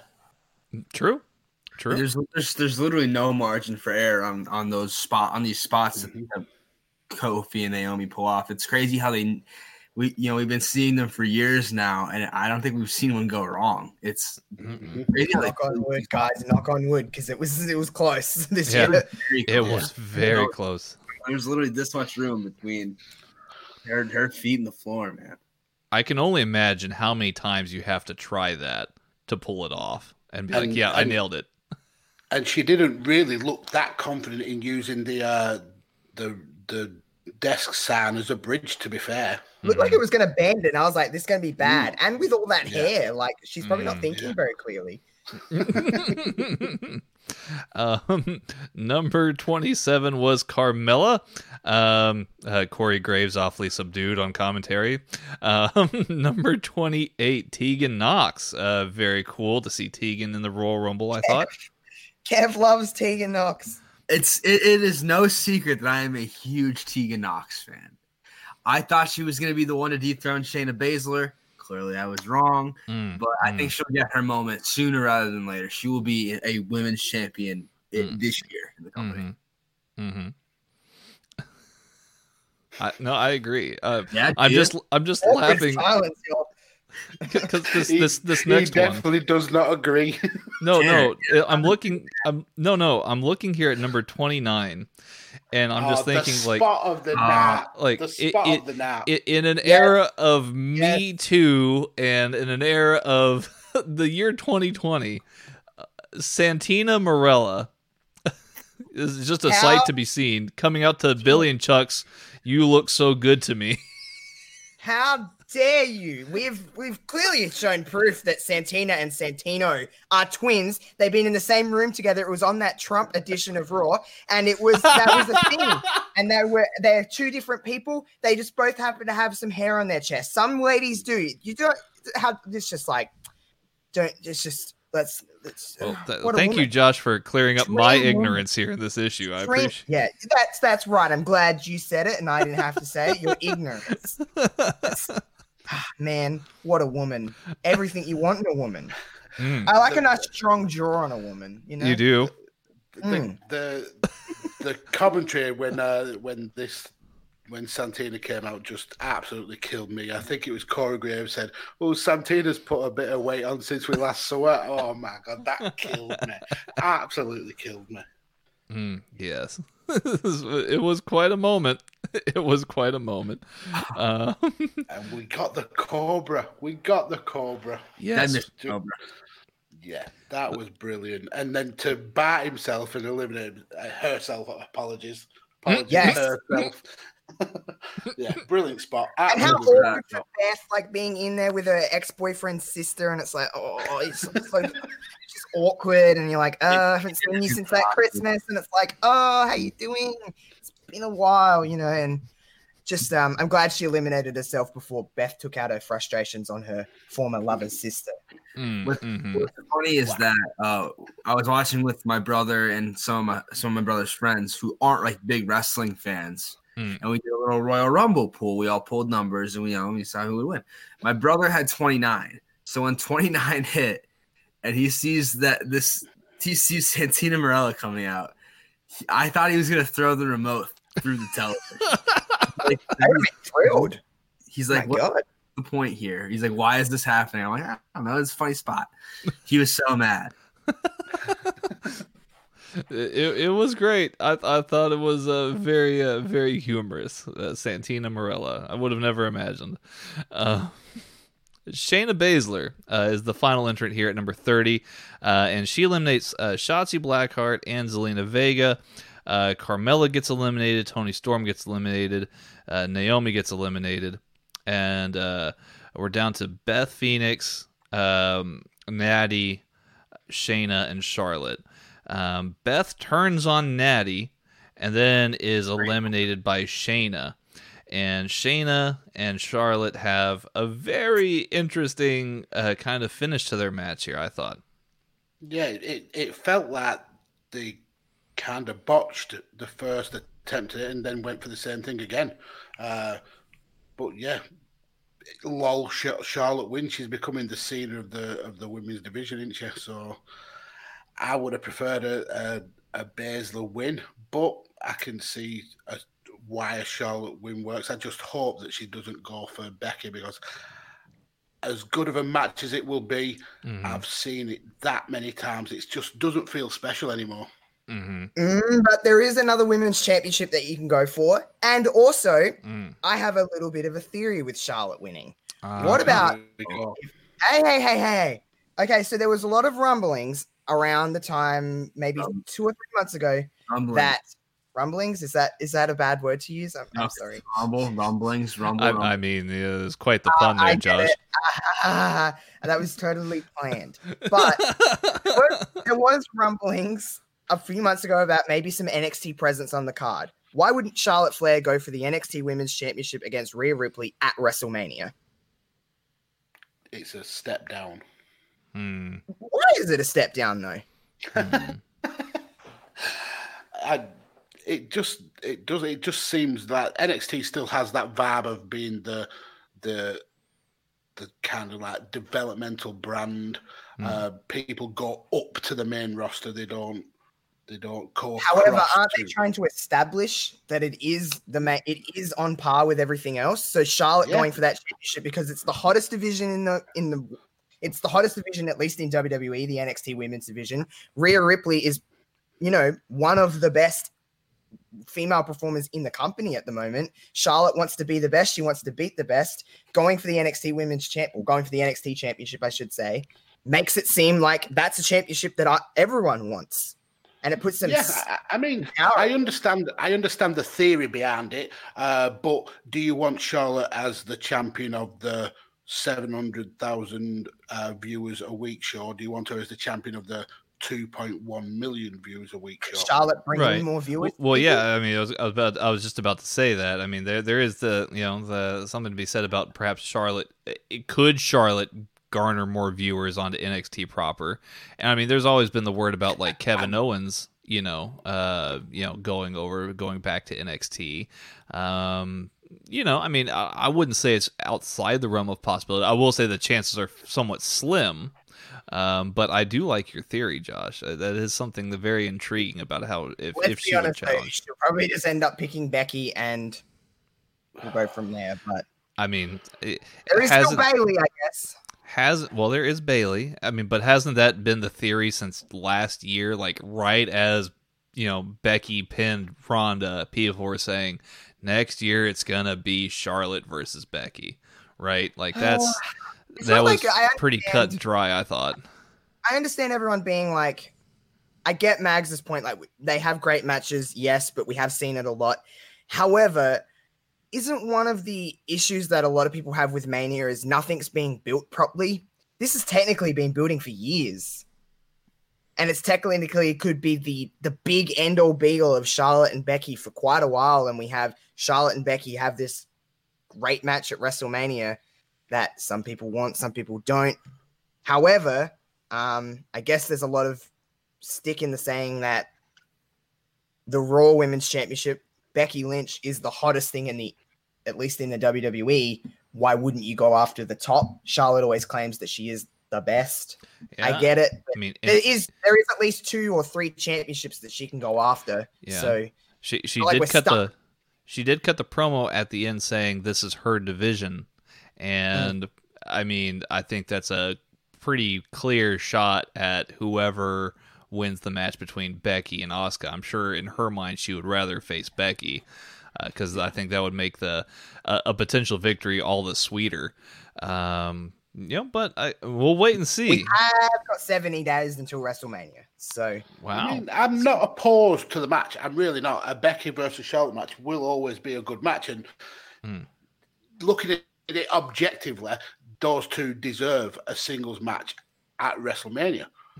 But it's just they've gone to that well so many times that it just doesn't stand out as this is a special match that should be like a headliner, if you understand what I mean. It's just something that's happened so many times. Well, very cool. I mean, I thought this was a very well done women's Royal Rumble for sure. Yeah, now, and just before we go off it, I think it's interesting to see how this Rumble was booked, even like with not knowing the entrance, and then you compare it with the men's where we knew 99% of the entrance and how that match went down. A really, really good like dichotomy of the Rumbles, especially with having 2 Rumbles on one show. It can get a little bit same old kind of thing. And I think WWE have done so well to have 2 very, very different Royal Rumbles on the same show. And I like the word usage there, dichotomy. Yes, that's the perfect word for this. I didn't know we were taking the SATs. Yeah. Word of the day: toilet paper. Kevin, before we move on, you were going to say. I just wanted to point this out. I just wanted to clarify with you guys because I was working in the lead up to the show. I only got off of work at 6:30. So I didn't get to watch much of the pre-show, and I wasn't sure if I missed an announcement or something. But where was Sasha Banks? She's injured. There was a report saying that she was injured. Yeah, really? I read a Tom Collahue tweet. Apparently, she's got an ankle injury. They thought she was going to be back for it, but obviously it's worse than they expected. So, so she was out. Damn, that sucks. Yeah, I think they said that one of the NXT women were a sub. Yeah, like a reserve if in the case of Sasha not being ready to go. That's why there was I'm thinking that's why there was the Chelsea Green spot or something like that. She wasn't in there for very long. She was just in there to be in there, or someone like that, maybe Xia Li or something, to be in there just to be a number, which sounds horrible, but I don't mean it like that. Well, goodness, Josh. Now,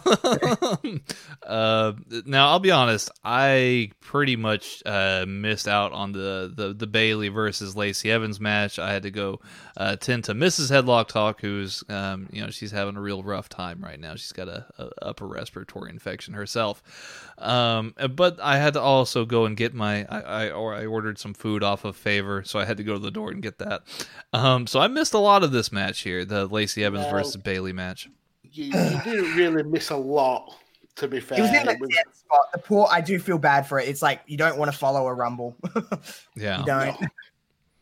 It was an adequate match. It was an adequate kind of refresher match, I suppose. There were some good points. I really liked the Lacey's interaction with her daughter at the ringside. I thought that was cute. But yeah, it was a bog standard Bayley and Lacey Evans match.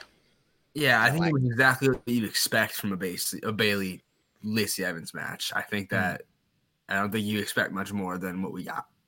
Okay. Yeah. Well, fair enough then. I mean, I am somewhat impressed, and I think this is kind of going back to what Steven and I had talked about for months and months and months, is just give Lacey Evans more time, like to work in the ring and do these kind of things here, because I think her initial like heavy push was just like super heavy, and being paired with Baron Corbin really is kind of like a death blow in and of itself. But I mean, a good face. Yeah, she makes a very good face, especially if you can accentuate, obviously her military service, and then and she's kind of like, I think Steven used a better term last week here, but like Miss Americana, basically, right? Like she's like, she's Liberty Bell from Glow. There you go. Yeah, I think the only thing that they could have changed in this match to make it better would have actually given Lacey the title. I think with how she worked with Becky, I mean, she was always on to a loser there. I think WWE have pushed her to the moon. Maybe she's a little bit wasn't ready for it, and she was a little bit green, and this could have been a bit of a thank you for her. And I think the ending was weird. It was almost like they were rushed because they had to catch time up or something like that. It just the way that Bayley got the win, it fits her heel character, and I couldn't be on this podcast and not say she looks like a Karen who is going to complain to your supervisor.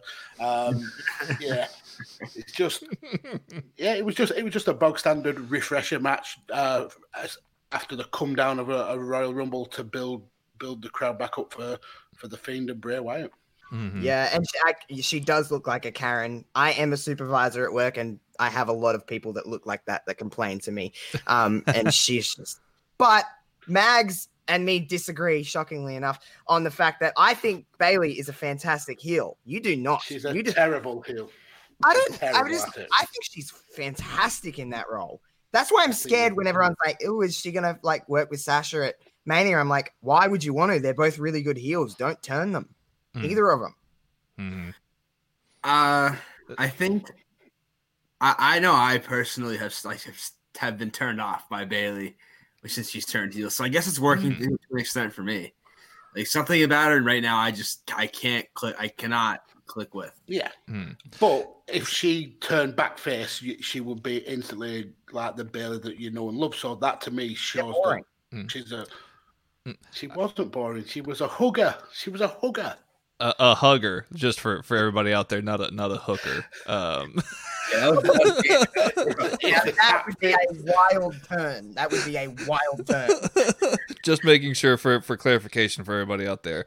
I'll take a fourth opinion. I'm turned off by Bayley because I don't think it works. That's just me though. I don't think the heel dynamic works for her, and that's just kind of I don't know.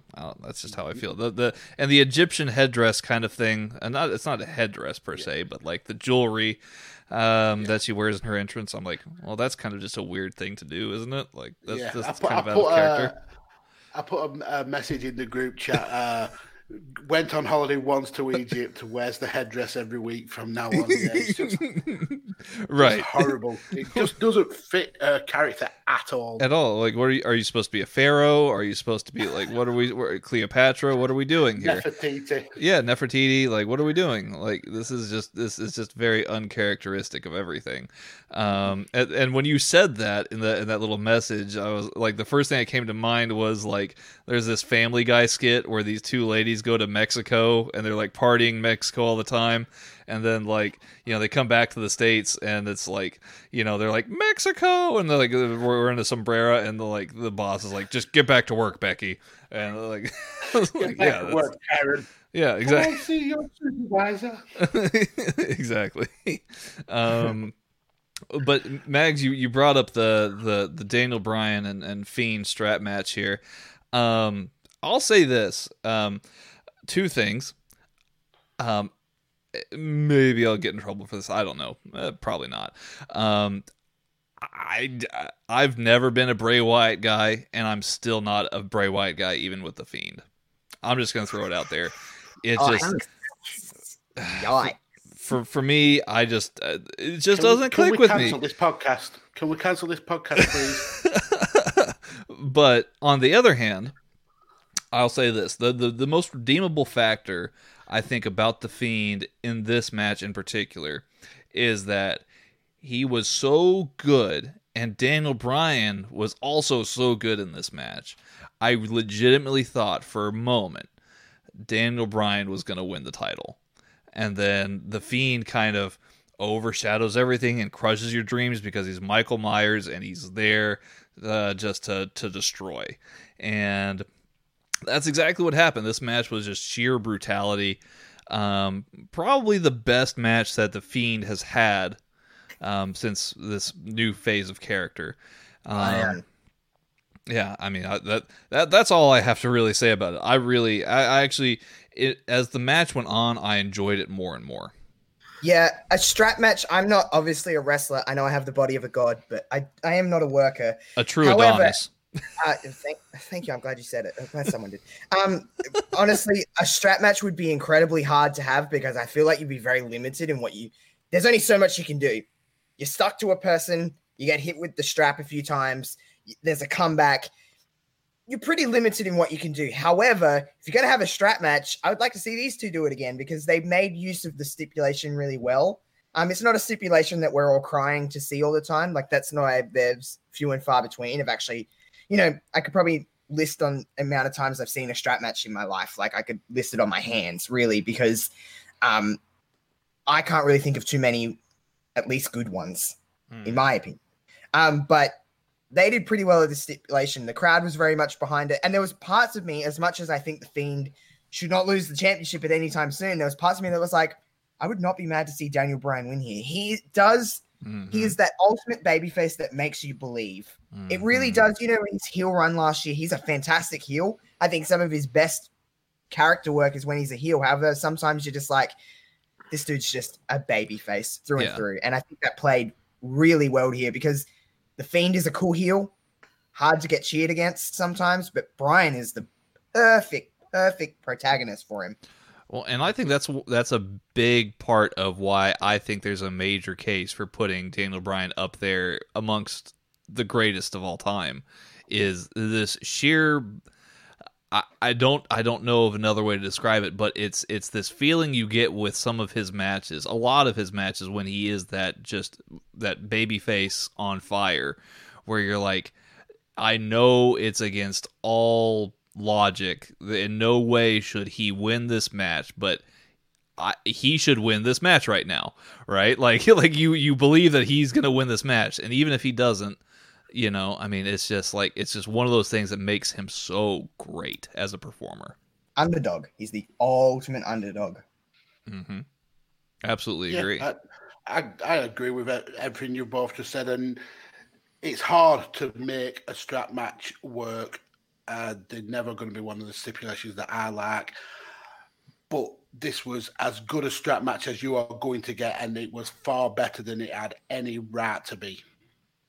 Look at who's in there, though, dude. Like, it's just like they have no reason to have a bad match. They're both very, very good wrestlers. Yeah. Bryan is pound for pound, still one of the best in the world, in my opinion. And Bray is so good at his character, but sometimes people forget that he's actually an incredible in-ring worker, especially for someone his size. The way he moves, the way he does stuff, he shouldn't be as big as he is. But I think some people get lost in his Fiend persona, and even the Bray character in its infancy was so good that you sometimes like, this dude he can go with the best because Bryan can make anybody look good, but when Bryan's in where there was someone who is on his level, send me home. I'm ready to watch all day. Well, and that's why I think it makes it work so well. Like, Daniel Bryan, like you just like both of y'all just said, he's this ultimate underdog kind of persona, right?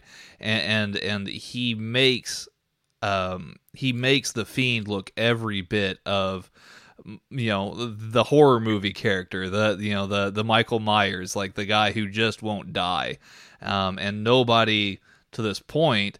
I mean, I guess you could really only point to maybe Seth Rollins, the Fiend, or Seth Rollins, Daniel Bryan, and the Miz. But I mean, out of everything here, Daniel Bryan's made the Fiend more than any of the other guys, and to such an exponential level that it's just, you buy the Fiend, right? And part of that there, you buy into Daniel Bryan because he walked out of the ring on his own accord, being assisted by the referees, and you're like, man, he almost had him. A very good way to set up the men's Royal Rumble match here. But before we depart there, Kevin, thoughts on this match here, sir? I like you guys. There were moments in there where I had absolutely no right to think that Daniel Bryan was going to win the title, because why would he win the title there? But at the same time, the couple spots, I honestly thought, I don't know why I thought this in retrospect, this would be the wildest thing ever, but I thought he was going to make him tap out. I thought he was going to tap out the Fiend. Yeah. I was I was going crazy for it because I like the Fiend, but I love Daniel Bryan, and Daniel Bryan winning the belt at any point. Josh pointed to be him being the ultimate underdog, and it's always going to have that crazy, that awesome feel to it when he wins. Yeah. I mean, before we move on, I've got a couple of points that I noticed. I've for quite a while I've wanted to see a little bit of inner conflict with the Fiend. I've wanted to see this hurt and his heel side kind of battling against each other, and I think we got a little bit of a hint of that. The way he was kind of stroking Daniel after he'd won the match. I think that maybe that's a way to kind of keep his character fresh, where we're going to see the Fiend being his own worst enemy kind of thing. And then the other point was another one I mentioned in the group chat about the camera work was focused on Daniel Bryan's back to show how much pain and how much suffering he'd gone through for the match. But I could not take my eyes off one of the referees who had gone a little bit overboard with the Zapata. The spray tan. The spray tan, he had bright orange hands, and it really took me out of that kind of feeling sorry for Daniel Bryan moment. Max is like, fuck Daniel Bryan. Look at the spray tan. You could see it all in between his fingers where he was white, where he'd not made contact, and he had bright orange hands. He looked a pillock. Well, and this is all made more and more apparent when we get into the Royal Rumble itself, because goodness, whoever was in charge of the spray tanning that night was just I don't know, man. They're like, how did one man look bright red and bright orange at the same time? It was like everybody was trying to do their best, like Trump, right? They were just get Mandy me as Rose, by the way, had a really intense spray tan. It was borderline offensive. I was like, oh dear. Who was that? Andy Rose, she had her spray tan was I was like, her face and the rest of her body was a different color. I was like, oh dear. I'm I'll have to go back and check that out. I had no idea. I did not notice. Though there are other things about Mandy Rose. I mean, she's a great performer, Just signed a 5-year deal. Yeah, good for her. Make that money. Jingle, jingle. Asuka versus Becky in perhaps one of the most hyped matches that there was leading into the Royal Rumble match here, guys. Did it live up to the hype? I guess we'll start with Kev. Kev, did it live up to the hype for you? I liked it a lot. I thought the finishing stretch in particular was really strong. Going for the taps, Asuka desperately trying to wriggle her way out of the disarm her. But I thought it was good, and I expected nothing less because we've seen these two go. We saw it last year at the Rumble. We've seen it, intermittently since. And it delivers. It works. It's always really good. And this was, this is a great match. It's a really good match. And it was tough because I noticed this amongst my friends, everyone was getting restless waiting for the Rumble. So they were in a pretty tough spot. But I felt like, they did a decent job commanding the audience's attention. Yeah, for sure. I mean, I definitely agree. Josh, Mags, thoughts on this match here? Well, I liked it. I didn't think it was as good as their encounter last year. Everything is different on a second watch because sometimes even I was like, I'm ready for the Rumble now. Like I'd calmed down a little bit from the Women's Royal Rumble, and that's essentially what we're here for is the Rumble matches. The undercard is just essentially, I don't want to say filler because there was some great matches, but it's not why we're so hyped for the Royal Rumble. It is for the Royal Rumble matches. But I don't think it was as good as last year, but I did like the fact that Asuka was consistently avoiding the disarmer because I think it puts a little bit more oomph on that finish to be like, okay, if you're locked in this, you're going to tap out. You know what I mean? That's what essentially the Asuka lock has lost a little bit because so many people get out of it now. But that's a story for a different day with Asuka. I think Becky's in a really weird spot at the moment. I've said this many times on Reverb. Kevin knows exactly where I'm going, is that I feel like Becky's lost a little bit of she hasn't lost it all, but she's lost a little bit of that spark that made Becky Becky. Mm-hmm. And now she's almost become everything that she fought against in a weird way. But going into Mania now, I did like I wanted Asuka to win because I was like, in my brain, I'm like, is it going to be Charlotte and Asuka again at Mania? Because Charlotte and Asuka always put on fantastic matches, and to kind of echo off of what they did at WrestleMania 34, I was like, maybe we're going to get this again. Maybe Asuka was going to get the win and Becky can go do something else, because Becky's in a spot also where she doesn't necessarily need the championship to make something big, because Becky is she's almost bigger than the championship at this point. Mm-hmm. But I'm glad that Becky won. I'm still happy, and I did enjoy the match. There was a nasty spot with that suplex off the apron, the front suplex.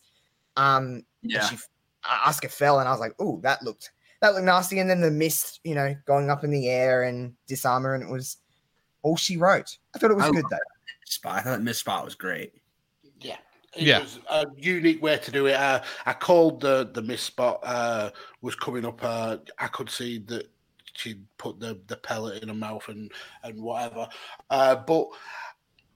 Before the event started, this was one of the matches that was almost guaranteed for a Becky Lynch win, in my eyes anyway. The Charlotte win at the Rumble kind of threw a bit of a spanner in the works, but this match was always about getting that win against Asuka for Becky, and that kind of took me out of the match because it was almost like I knew the result before it happened.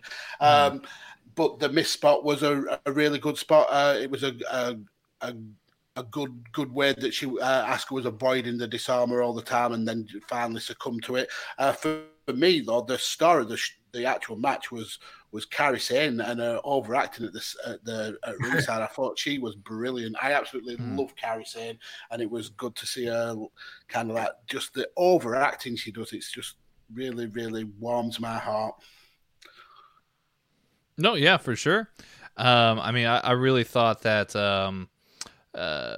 essentially, I guess, well, this was just flat out very, very good storytelling, I thought, right? Like, it was just just from the lead up to the match, the build, everything was just right as it should be, as far as, the promo work, the whole contract signing thing, the mist at the end was just such a dramatic, nice effect to everything else. I mean, look, it was very, very well put together. We tend to try and shy away from star ratings nowadays here on the show, but I mean, I definitely put in the notes here. This was definitely a good, solid 4-star match here, as an all-around package from everything, the build up through the whole match itself. I really, really enjoyed it. Yeah, I can agree with that. Yeah. Yep. Yeah. And then onwards and upwards towards the main event here, the men's Royal Rumble match. Goodness, so much good came from this match. Number one, surprise, Brock Lesnar. Yes, he was number one. There you go. Who would have thunk it, right? So, I didn't. But number two, that was what everybody else was like, who is this going to be? It was Elias. And the song was perfect. The sacrificial lamb. Yeah, he comes out with... I didn't think Elias would start with, like, I didn't suspect Elias when he's like the guitar, the diddling. I was like, perfection. He kind of did the whole honky tonk man, like talking up himself, belittling his opponent, playing the guitar on the way to the ring, and then he makes it to the ring and then just immediately gets murdered by Brock, right? Oh, so dead. Just smashed with the guitar.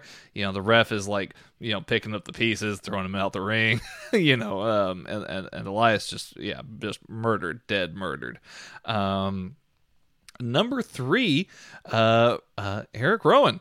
Eric Rowan comes out with his cage. I was like, oh, this will get a little bit interesting. This will be a little bit spicy. Oh no. Oh nope. My god, it's the opposite of spicy. No, it was like he made it to the apron, and then Brock was like, nope, and then eliminated him. I was like, oh. And this is kind of where I was like, this is going to be a pattern here. This is kind of, I don't know. We'll see what happens. Robert Roode comes out at number 4. He punches Brock. He gets a little bit in, just a little bit, right? And this is kind of the starting of the genius of this whole match here, at least in the Brock portion of the match. Brock clotheslines him. Robert Roode, F5, eliminates him. He's gone. John Morrison comes out. He's gone at number 5. And then Kofi Kingston, right?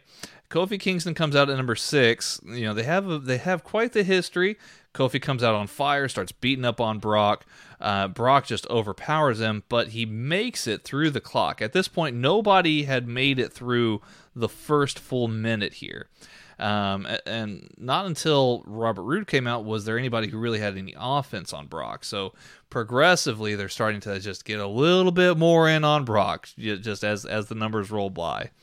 Number 7 here, Rey Mysterio. Another man with a pretty big grudge against Brock, I would say. They both, Kofi and Rey, kind of, tried to work Brock over and double team him. To no avail. They both end up on the outside of the ring, but not eliminated just yet. Up until number 8 here, Big E. He comes out, fires up both Kofi and Rey on the outside, gives them a pep talk. Big E, man. That was like the first one I saw in the match where I was like, this is somebody who could stand up to Brock, I think. I don't know. Well, what did you guys make up until this point of the match? I felt that the booking was absolutely perfect. I loved it. If you are going to piss off the crowd, double down and make sure you piss that crowd off, because they were fuming every time someone came out and they got eliminated within seconds. The crowd were rabid. They were absolutely rabid. And again, the point where Kofi survived and then Rey Mysterio came in, it got to the point where we were thinking, is old Brock's enemies going to gang up on him and get him out? No, they were not. Right. Yeah, it was... it reminded me of the song, I got a lot of enemies. Brock had a lot of enemies in this match here. And then when Big E comes out, you're like, oh, this is a guy who's got some power and some size on him, and he hits Brock with the big ending. And I was like, oh shit, things are about to get very, very real for Brock very fast. But Brock fired up, and he eliminated Rey and Big E, and then he gave Kofi the F5 to the outside, and once again, Brock was on his own. Cesaro comes out here. Been wanting to see that one for a long time. Cesaro and Brock in the same ring together. But it was not to be for very long, unfortunately, I don't think. Yeah. Very sad. At this point of the match, I honestly think, like, I think at first it made me mad what was going on. And then I started to realize that once Brock eliminated Big E, Ray, and Kofi in pretty quick succession, that's when I realized I'm like, this is like the greatest troll job in the history of wrestling. Oh yeah, 100%. Because they were like, it's such an anticipation for you to be like, who's gonna like kick Brock's ass already, right? Like he's already well on his way to setting up the Royal Rumble elimination record, right?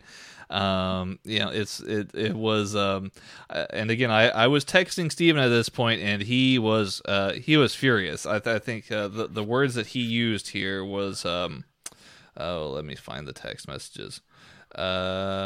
He says, I ask him, how much do you hate this right now?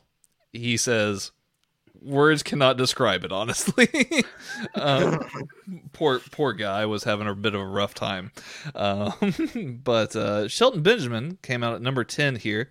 He hugs Brock, and you think there's a little bit of a team up here. Did any of y'all get a sense? Okay, well maybe Shelton's an ally here at all. Did anybody buy that? Maybe a little bit. Well, no. No. I mean, there is history there. They were in college, weren't they? All right, one at a time, gentlemen. One at a time here. Go on, Kevin. You go first. I was just going to say there is history there. They were both in the same wrestling team in university and stuff like that. But yeah, it was just brilliant. It was just Brock being the absolute asshole of a heel he is. I loved it. I absolutely loved it. And the further he got on in eliminating people, the more I was enjoying it, because it was just, we're getting trolled, like Kevin said earlier. We're getting absolutely trolled. WWE are doubling down, and we don't want Brock as a fan base. Well, you're getting as much Brock as we can give you. Yeah, just amazing booking, amazing. Mm-hmm. Shelton gets eliminated by Brock here, unfortunately. Kevin, what did you have to say about all this so far? Mags took care of what I was just going to point out that I really like the storytelling that Brock and Shelton were teammates at the University of Minnesota. Mm-hmm. And I genuinely thought there was a chance that maybe they teamed up. But, obviously it wasn't meant to be. And Brock is, going to get that heat, man. And he certainly gets it. And I thought, really, people care about Shelton Benjamin in the year 2020. But it's still, like an asshole heel move. Oh, for sure. For sure. This number 11 was also very interesting here. Shinsuke Nakamura. And I was like, oh, this is quite interesting here. Because Shinsuke is the guy who took the IWGP title eventually off of Brock Lesnar, if I'm not mistaken, or he was the next direct successor in that lineage of that title. Kind of started off the new era of New Japan post Lesnar and post Inokiism, perhaps. So you had two guys somewhat familiar with each other here, even the great Shinsuke Nakamura, not enough to handle Brock Lesnar at this point. MVP in at number 12. This was quite the surprise, so I'll give it to the man whose voice is very hoarse right now. Josh, how big of a pop did you get out of MVP coming to the ring? You got nothing from me. Oh, well, okay. I'm not an MVP guy, and honestly, I was like, the music hit, and I was like, who's that? I was like, who is this? And I was like, oh, it's MVP. And then I was like, oh, he's just going to get killed by Brock. And this isn't, I mean, no disrespect, but he didn't look very good. He looked really out of shape, and he just, I don't know. I wasn't feeling the MVP comeback. I was never much of an MVP guy, to be completely honest. Well, his time was very short. I'll grant you that. He was not meant to be in there for very long. After MVP here, number 13, Keith Lee. And let me ask you about that pop instead, Josh. How hard did you pop for Keith Lee coming out?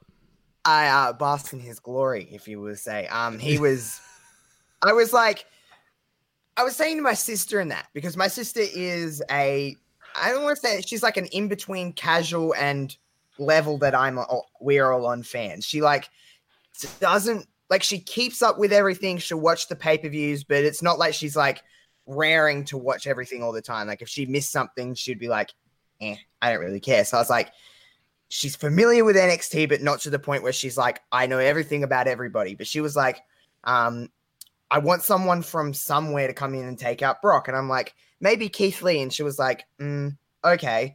The music hit, and I like watching other people's reactions. I reacted, and I was like, oh, hell yeah, here we go, Keith Lee. But she was like, okay, he looks like someone that could take out Brock. And that's purely just based on his size. She hasn't really seen too much from Keith Lee.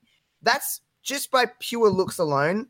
He's someone that can match up with Brock Lesnar, which not everybody can, let's be honest. Like, I'm not saying it's wrestling. We understand. We know that other people can take him. It's not all about size. But just look alone, it's like, that's a bad dude. He could take down Brock. And it felt like that. There was a different energy than when, no offense, Shinsuke came out. It didn't feel that, which is sad. But it didn't feel like that. It didn't have an energy like Keith Lee coming out. You're like, here we go. Mm-hmm. You did get the feeling that the murderer's row of people coming out to take Brock on was getting heavier and heavier. Like they were getting more and more severe. And you're like, oh, okay, like this feels different. Yes. Braun Strowman in at number 14, and at this point I was curious as to how the ring had not broken already with the three of them being in there throwing each other around. Yeah, big beefy guys right there. All 300 pounders, I'm sure. Braun gets eliminated quite quickly, and so does Keith Lee, unfortunately. I think Keith Lee got eliminated at this point. Number 15 was Ricochet, and this was where the turning point started to happen here for Brock, I think. He was my number in my Rumble pool. I got 15, and I was like, oh no, this is not going to go well. very, very nice. Well, he at least played a significant part here, because though Ricochet's one-on-one activities with Brock were not immense here, Drew McIntyre came out at number 16. And with a little bit of an assist here from Ricochet, who low blows Brock, he was huffing and puffing. Keith Lee and Braun Strowman took a lot out of him. That low blow was just one blow too much, and it set up perfectly a Claymore kick that knocked Brock Lesnar out of the ring and eliminated. So at this point here, Drew McIntyre is a made man. 100%. 100% he's a made man. Yeah. It was perfect storytelling. Absolutely perfect. Whoever was the guy to eliminate Brock was going to be a made man, and it was ideal that it was Drew, and it kind of changed the whole mindset of the Rumble. Then we had this first part of the Rumble where it was a massive troll against everybody, and then the Rumble really started as a proper competition when Drew eliminated Brock. And that was pretty fantastic, I thought. Kevin, I believe you were saying something. I was just saying that the kick itself was really good. His Claymore kicks, it's not something that I would be like usually crazy about as a finisher. It's a little basic. But the way he hits it and the way it sounds, just sounds so devastating. The one he nailed, and we'll get to it later, the one he nailed to win the match, spoiler alert, was unbelievable. Yes. Yes, absolutely. 100% agree with that. Let me see here. I know it's getting late, so we'll try and speed through this here a little bit more. Number 17, The Miz. And he's gone. He's just gone. He's out of there. Drew eliminated Ricochet right after he eliminated Brock, and The Miz did not last any at all. Number 18, AJ Styles came out. He lasted the minute. He was in there, and this is kind of when the ring started to build back up a little bit. AJ Styles, like I said, in at number 18. Number 19 was Dolph Ziggler. Number 20 was Carl Anderson. So you kind of had a little bit of OC in there. And then lucky number 21. Holy cow! There's rumors It galore. actually happened. Rumors galore, all leading up to the Royal Rumble. Would he be here? Could he make it? Is it possible? I had my doubts. I really, really did. And somehow, you know, when the song "Cunnilingus" by Alter Bridge hits, Cunnilingus. that's the name of the song. Yeah, It's Metalingus. Metalingus. I'm sorry, Cunnilingus is something else. Yeah, something Yeah. totally different. A little bit, just a little bit. Maybe I'm thinking of something else. I don't know. Edge comes out, and it's like the biggest pop, like Yes. possible. Oh my god. This is why my voice is so shot still. 2.5 hours, close to 3 hours after the Royal Rumble. It's like, not to get like all sappy and emotional, but like nearly 10 years ago, 9 years ago, we thought that man would never ever wrestle again. And it's like, holy shit, the rumors are actually true. He denied, but you never believe anybody in wrestling anymore. It's just like, I'll believe it when it happens.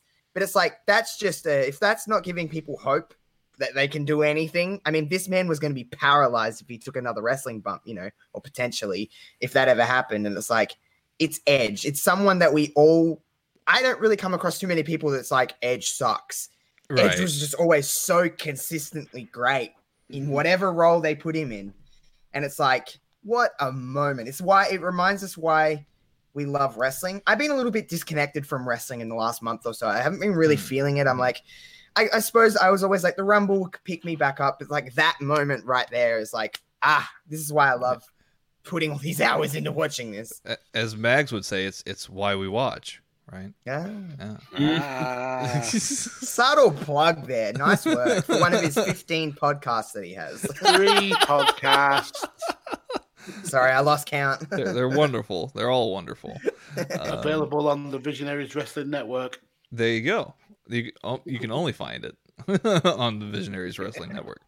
Let me see here. Baron Corbin in at number 22. Let me see here. AJ is eliminated by Edge. Matt Riddle in at number 23.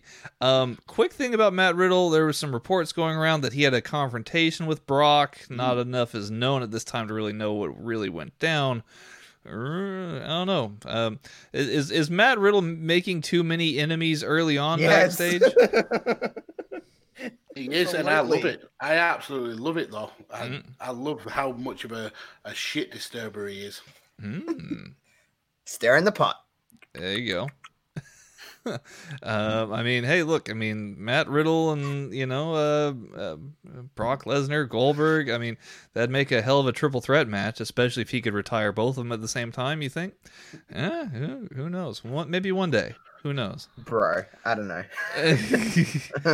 he had a good run for a little bit there, gave some good kicks to McIntyre, but didn't really do enough to kind of make a name for himself in the Rumble just yet. But he got a great reaction, that's for sure. Yeah. Yeah. He beat up on Edge a little bit and got some boos, and I think Riddle just didn't know what to do about that, so his elimination came well timed, I thought. Let me see here. Luke Gallows in at number 24. Baron Corbin is eliminated by Drew McIntyre here. You thought that Corbin would make it long enough to stand toe-to-toe with Roman. Guess not. Thank God. It's a line drawn under that feud. That feud's over. Don't need to revisit it. No. At all. At least not for another, like... The best at this point to keep them separate for a little while. Forever. Hopefully forever. Preferably. Luke Gallows was in at 24. Like I said, Corbin's eliminated by McIntyre. Randy Orton is in at number 25, and we saw a mini little rated RKO reunion here. And they... I popped big for that. Me too.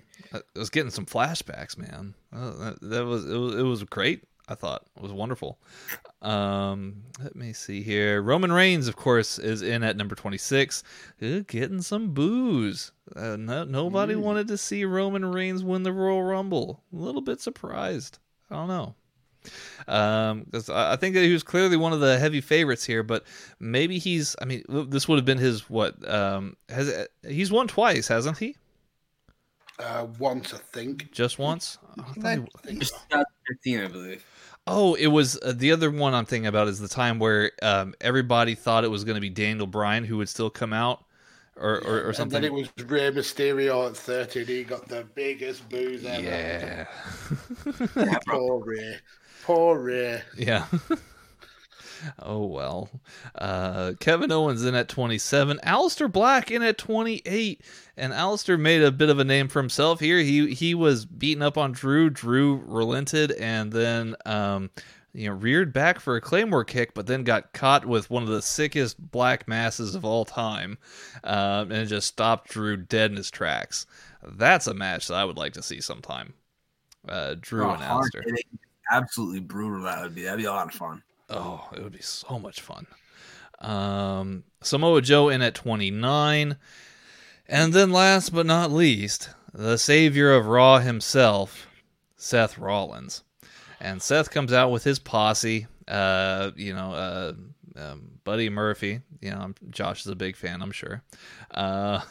The authors of Pain. Can you see the Australian flag up there? You probably can somewhere. You can't see it, everyone that's listening, but there's an Australian flag sitting behind me. Yeah, it's very apparent. Seth Rollins, he eliminates Aleister Black. There's a bit of a scuffle here with Kevin Owens and Samoa Joe. Kevin Owens tries to eliminate Seth Rollins, but is saved by the Authors of Pain. Kevin Owens is then eliminated. Joe is eliminated afterwards with an assist by Buddy Murphy. Aleister Black, Samoa Joe, and Kevin Owens start brawling with these acolytes, I guess you would call them, of Seth Rollins. And they all brawl all the way up to the entrance ramp. And this leaves Seth Rollins all on his own. He tries to, renew a partnership with Roman Reigns, and the Shield, put his fist out like that. Roman kind of teases it, rears back with a Superman punch. Rollins is eliminated. There's I guess we're down to Edge, Orton, Roman, and Drew. Orton teases putting an RKO on Edge. Edge was like, "Hey, we're buddies. Why would you go and do such a thing?" And Edge then being a little bit smarter, one more step ahead of the game here, he ends up eliminating Orton himself. Ultimate opportunist. This is true. And that spot was great to see. Absolutely great to see. Yeah, 100%. It was at that point and it might actually win the Rumble. There was always that thought. It was like, at this point, I mean, Edge has made it this far. He could possibly win. But I think that this is another... I'm sorry? I was suckered in by it. I was like on the edge. We all were. Oh, but this is kind of another genius part of this match here is that Edge is set up so perfectly as such a sympathetic, feel-good person in this match that... when Roman eliminates him, it sets up Drew McIntyre perfectly to then, get this Claymore kickoff that sounded like a gunshot. Like people talk about... Yeah, it was beautiful. Yeah, you were talking about this earlier, Kevin. Yes. Like a gunshot went off. You just said it perfectly.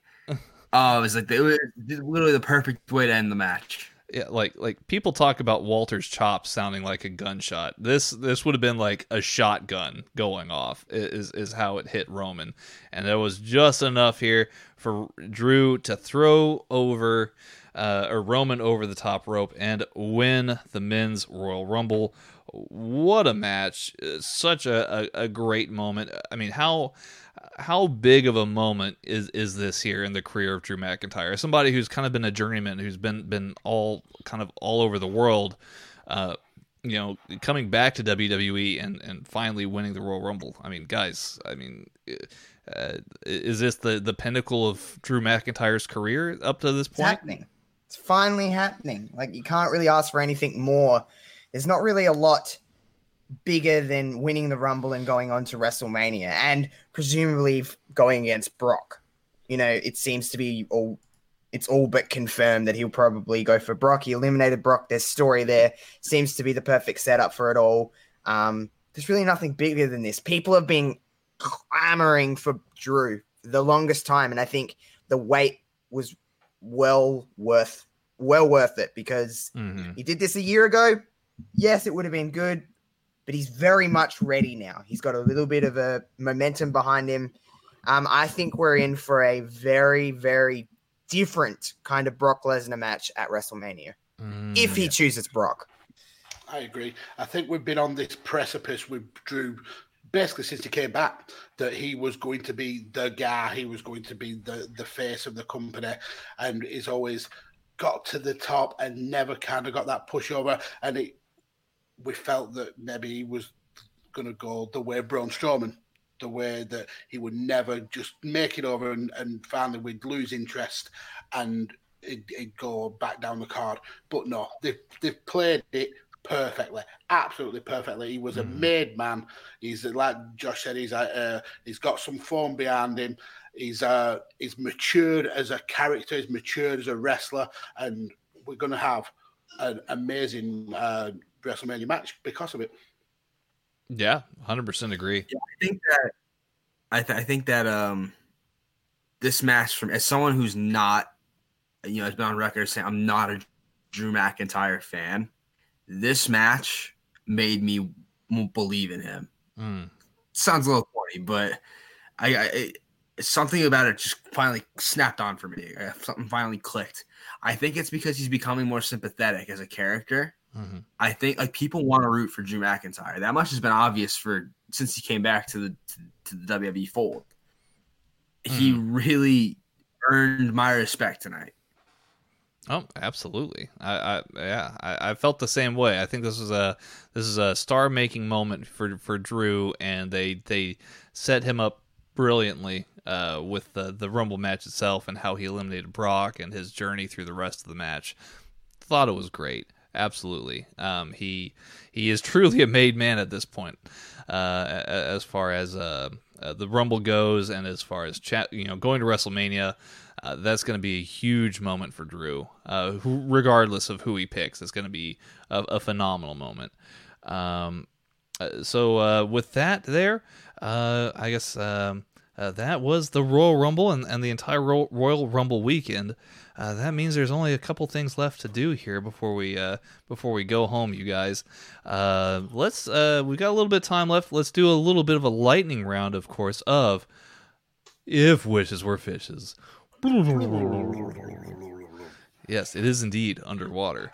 If this is your first time listening to Headlock Talk, or if you've been with us since the beginning, If Wishes Were Fishes is a game where we each go on the round here taking turns making wrestling-related wishes, and of course, the others will grade these wishes in terms of fishes. Yes, it is quite silly, but hey, everybody gets some fish, and it's a good time. So with this one here, I think we're gonna do a little bit of maybe a WrestleMania theme to this one. Wishes for WrestleMania matches that you would like to see.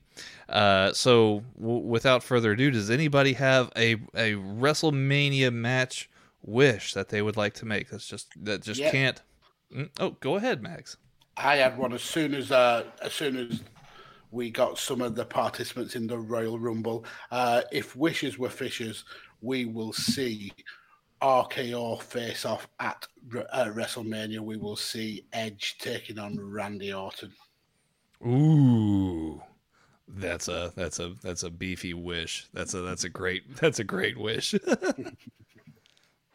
Yeah, I think with Edge being back in the wrestling fold, there's nobody better to be his first big feud than Randy Orton. The chemistry that they've had is they've had it for years and years. It gives Randy something to do. Randy's always come across as the kind of person who gets more involved if he's interested in the feud, and just them two facing off in the Royal Rumble, where Randy almost gave the RKO. Just give me all of the feels. Yeah, that's something I need to see. Absolutely. Because that is such an electrifying matchup, but both are quite slippery kind of characters when they're at their peak form. I have no choice really but to give you 6 giant moray eels here, Mags. Because that would be that's such a cool wish. I really would like to see that match. Josh or Kev, do you have any fish here for Mag's wish about a rated RKO match? I sure do. You stole mine, Mags. So I have to scramble here. I would grade that 4 tilapia. Ooh, lovely. A tasty fish. I'm hungry. And what about you, Josh? Do you have a fish here for Mag's rated RKO wish? I'll give you 4 clownfish because it makes me smile. It makes me smile. Calm down, Max. And I'm a clown. I'm not for once attacking you. I'll just leave it at that. Well, that's quite awesome. Josh, while Kevin finds another match, would you happen to have another? You found it? No, I said, yeah, fuck, man. Oh, they said, yeah, I found it. I was like, oh, okay. Well, Kevin, that was quick. Josh, do you have a WrestleMania wish? Yes, it does kind of contradict what Mags is saying, but fuck Mags. Okay. So mine is Edge related. I want to see a dream match that we never thought we'd see. I want to see Edge face off with AJ Styles. Ooh. And they did tease it a little bit in the Rumble too, didn't they? And it would be just, listen, it would be phenomenal. Oh. Because it's AJ and it's Edge and it's 2 people you're like, they have never worked, and it's like you didn't know you wanted them to wrestle until you like seen that in the Rumble and you're like, wait a damn minute. AJ does not have bad matches. Edge really never had bad matches when he was in his, going at this all the time. I couldn't suspect this would be anything less than great. No, I mean, I would definitely agree with that. And for that, I'm going to give you, I'll match the 6 that I gave Mags. I'll give you 6, but this would be a deep water snapper, because not only snap, but also because when the match gets into the deeper waters, I think that's when both AJ and Edge excel, and I would certainly love to see a matchup between those guys. Mags, would you happen to have a fish to give Josh in return for his wish? I certainly would. I'm going to give him, and seeing as it's WrestleMania 36, I'm going to give him 36 rooster fish. The rooster fish is what's called a trophy fish, and I think that fits perfectly with the fact that this will be a dream match, a trophy match. So, yeah, 36 rooster fish. There you go. That's Cheers, I am quite the cock. Levels. I see right through you, Mags. Very nicely played. Very nicely played. Kevin, would you have any fish for Josh's wish? Yeah, I'm being dead serious that after the Mags debacle where he took my match, the second match that came to my mind was Edge AJ Styles. Oh. So I'm just gonna give Josh one single puffer fish. What a little bitch. I don't really have any. You watch your mouth. I don't have any rationale behind it. Hey, it's all good. That's the fun of the game, isn't it? Is the fun of the game to steal Kevin's ideas? No, I mean just to see where it goes. You never know. I've never experienced somebody's wish getting stolen not just once but twice. So this is kind of a history-making moment here for Headlock Talk. Well, I'll give you some more time to think up a wish here, Kevin. So I'm going. You got one? Okay, go for it, man. Yeah. I'm stepping away from the Rumble match itself because obviously the most intriguing matchups are ones that are teased in the Rumble, right? I'm going to step away from the Rumble. and I'm gonna go off of something that was planted in my mind by a friend when I was watching with. It was in the Rumble match. So actually, I'm not stepping away from the Rumble. I'm just being dumb.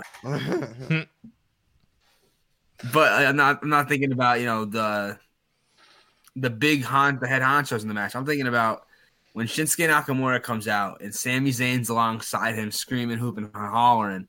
One of my brother's friends is like, "Why isn't he wrestling?" Referring to Sami Zayn. I think, well, right now Zayn's just being a manager for Shinsuke.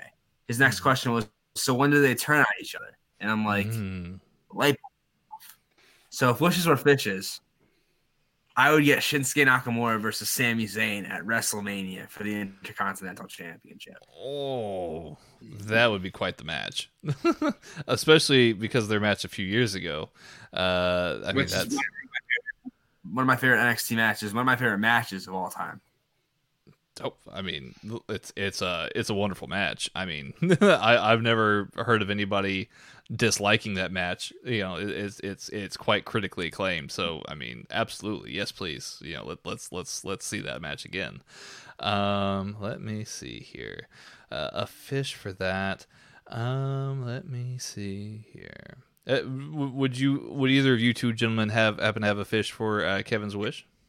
I have a fish. Yes, I have. Seeing as Kevin was a little bit salty that Josh and I had the ideas before him, I would give him one solitary saltfish.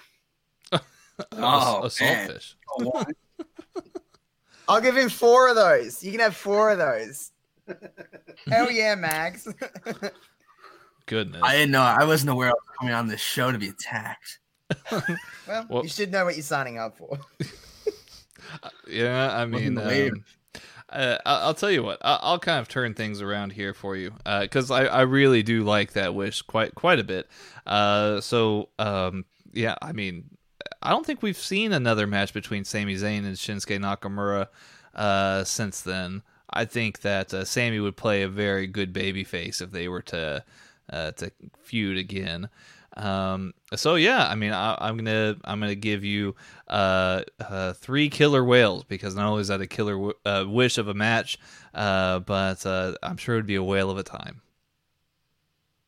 Wow! Oh my god, a man of integrity. My match is I feel as though it's very obvious from tonight's kind of happenings in the Royal Rumble match here. But obviously with Seth and his apostles kind of being, a driving force on Raw, I like the idea. I like the idea of Kevin Owens and Samoa Joe trying to get recruits. It didn't look like it turned out so well for the Viking Raiders this past week on Raw. But perhaps if they kind of reload on things here and recruit perhaps Rey Mysterio. I think Rey Mysterio could be somebody easily convinced to go into this feud. I think the secret weapon here would also be Aleister Black. So if wishes were fishes, a 4-on-4 elimination match at WrestleMania, Seth Rollins, AOP, and Buddy Murphy against Kevin Owens, Samoa Joe, Rey Mysterio, and Aleister Black. That would be what I would want. Damn. I know, right? Okay. No, that's a good one. I'll start the fishes. That's a good. It's off the track. It's not like one. It's not. It wouldn't be a main event match. It would be, it's somewhere on the card. Maybe an opener. It's definitely mid card, maybe hot opener. Yeah. Yeah. And I liked it. I like it. And I'm a big fan of the zebrafish. So I'm gonna give you 5 of those. 5 zebrafish. Oh, that's fantastic. Yes. Thank you, Kevin. I appreciate that. I'll go ahead and give you three largemouth bass. Because it's a large match with a lot of large men. Yes. That went weird fast. And they all have mouths. This is Well, priceless. presumably, I don't know them personally, but I'm assuming they do have mouths. Well, whenever I hear Samoa Joe's music, I always think of the Elephants Parade. So I'm going to give you. That's awful, isn't it? That's a horrible thing to say about Samoa Joe. It makes me think of the Elephants Parade, and it also makes me think of the Family Guy segment where Stewie's chasing around fat guys with a tube, and every time they fall over, it's just that kind of music. Yeah. So I'm going to give you, because of that, I'm going to give you 8, seeing as there's going to be 8 competitors. 8 Peter's elephant nose fish. Ooh, a very unique fish there. Holy Very fuck. unique. Man, you really did your research here for this one, Max. I did. Google is such an amazing thing. Yes, it is quite an amazing thing. But before we take off, guys, just a brief editorial. I sometimes do editorials here. Twitter's getting awfully weird. I don't know what's going on with it. But just a shout out for anybody out there. If you see something, say something, right? If something does not feel right, or if you're approached by somebody who's asking of you to do things that you're not comfortable with, report it. Say something about it. Do not feel like that you can't say something, right? I think that we could all try and work together to make the wrestling community a better place, and I think that would be one good step to take in the right direction here. So yes, just a brief editorial on the wrestling community on Twitter. And then just a final closing note here. Album of the week here. I decided to go with a local Austin band, one called Spoon, and their critically acclaimed album, Ga Ga Ga Ga Ga. That is album of the week. It's got a lot of great hits. It's very much an indie rock album. Lots of swagger to it. A little bit of noise rock here and there, but some beautifully crafted pop tunes as well. So for anybody out there who wants to put on some good music, Spoons, Ga Ga Ga Ga Ga, can't recommend it enough. Wonderful album. So that is album of the week. But a special thank you to our guests, and I'll let you guys say your piece and plug your ish. So we'll start with Mags. Thank you obviously for coming on the show. Where can the people find you? Absolutely, my pleasure. We're honoured to be invited, and I'd always love talking to you guys, especially our little squad that we've got together. Yeah. You can find me on 3 podcasts. 15. My main podcast is Why We Watch. It's the baby that started me in podcasting. It's where I talk to content creators and fans of wrestling, find out their story, their history of this wacky world of fighting in tarts. I also have a podcast where we review UFC events and basically UFC news, and that's called 5 Rounds. I do that show with my son, and then I have another podcast, one of the most fun podcasts on the face of the earth, with my podcast wife, Mr. Paul Tully. It's called Badlands, and we discuss the Mount Rushmores of wrestling. We take a different topic every week, and we get a guest on, and we just thrash out a Mount Rushmore. So, yeah, you can find that on the Chairshot Radio Network. The other 2 are on the Visionaries Wrestling Network. So, yeah, you can follow me on Twitter at DJ Kirkby. So, yeah, come check me out. Come and give me grief like everybody else does. Absolutely. yeah. Mags, you're quite the busy man with your content creation. So thank you sincerely for coming on the show. Josh, where can the people find you? Well, you can find me on Twitter at JoshRobinson00. I'm always doing something. I feel like that's kind of my shtick lately, is I'm just always doing something. Yeah, you have quite a lot of shows too. Yeah, exactly. Yeah. Hey, I have one less than you, so just calm your farm over there. Do you also do YouTube videos where you play video games? So that counts as something. So you technically do the same, and you were also part of Dits versus Josh for a time. So really, you had 4. So don't come at me. Listen, did anybody actually ask Mags? That's the real question here? Is like, did Tanner call your name?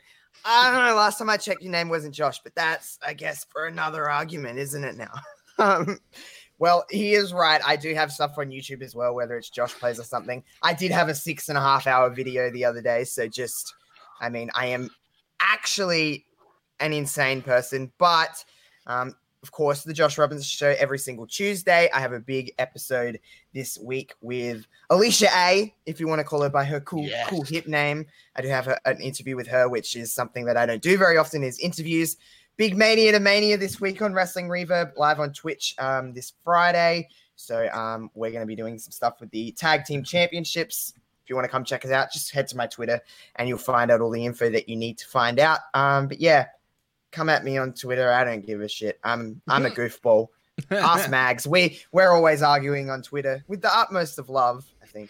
But I have an answer for everything. I want to give you props for that Alicia A2 interview. That is brilliant. Well played again. That. I'm so excited to do it. Like, honest to God, I'm just really, really excited just to we're gonna chat about wrestling. We're gonna chat about music. It's gonna be a fun chat. Yeah, brilliant. And of course, Kevin, your partner in crime, also on Wrestling Reverb. Kevin, where can the people find you and get more of your content, sir? They can find me in hell. Oh, good fucking lord! The podcast took a dark ending here. Oh yeah, I don't know about that. You can go on to twitter.com. You can find me any number of places. You can find me my journalistic exploits TL Kevin Carroll. You can find my wrestling Twitter at Kevin C Wrestling, and you can find me at Daily Chinlock, where I'm hosting a great little site of some really talented writers, putting out some great content, day after day, week after week.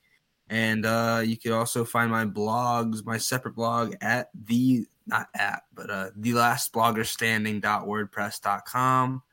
You'll find all my stuff there. I'm making a concerted effort in the year 2020 to push more content out. It starts with the 10 questions interviews I've been doing. I've got a lot more of those coming down the pike, and just some more original writing too. Very cool, man. Very cool. I don't know how you, the listener, have found this show, Headlock Talk, but if you haven't yet done so, please hit that subscribe button wherever you listen to podcasts, be it iTunes, Spotify, Google Play, wherever. We would certainly, Podbean, of course, that's another big one. We would certainly love to and very much appreciate your subscription to this fine show where you can listen to such great content creators as Mags and Kevin and Josh, amongst many others. If you would like to support Headlock Talk, the best way to do so is by not only subscribing but also leaving a rating and review wherever you listen to those podcasts. That's the best way to get our name out there. You can follow Headlock Talk on Twitter at Headlock Talk. If you are a business and you would like to see me, I don't know, model your underwear or sleep on your bed or read a book, I'll be glad to do so. I'm in great shape, by the way, so I mean that don't shy away from sending me some of your specialized underwear. So with that being said, tune into Headlock Talk every Sunday, Monday, whenever you can. I think I covered everything here. This is usually when I would pass it over to Steven, and Steven would be like, yeah, you missed something, or no, you didn't miss anything. But I think I nailed it this time.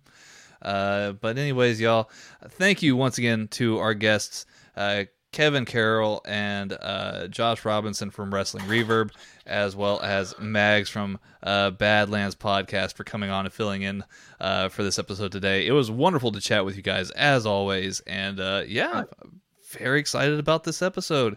So you guys take care out there, and thank you again for listening. Good night. Nailed it.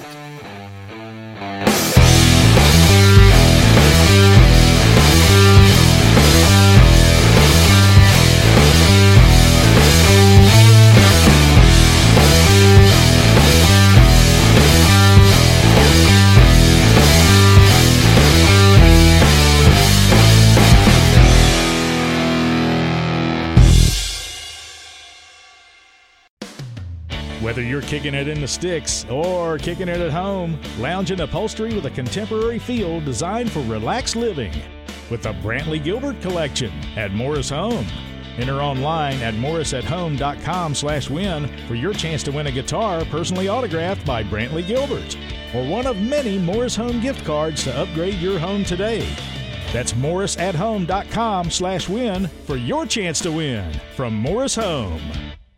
Zenni's Blocks lenses help to protect the eyes by keeping harmful blue light out. Because they're virtually clear, add Blocks to any Zenni frame for stylish, all-day protection. Get a complete pair of prescription or non-prescription Blocks glasses starting at just $24. Protect your eyes now at Zenni.com.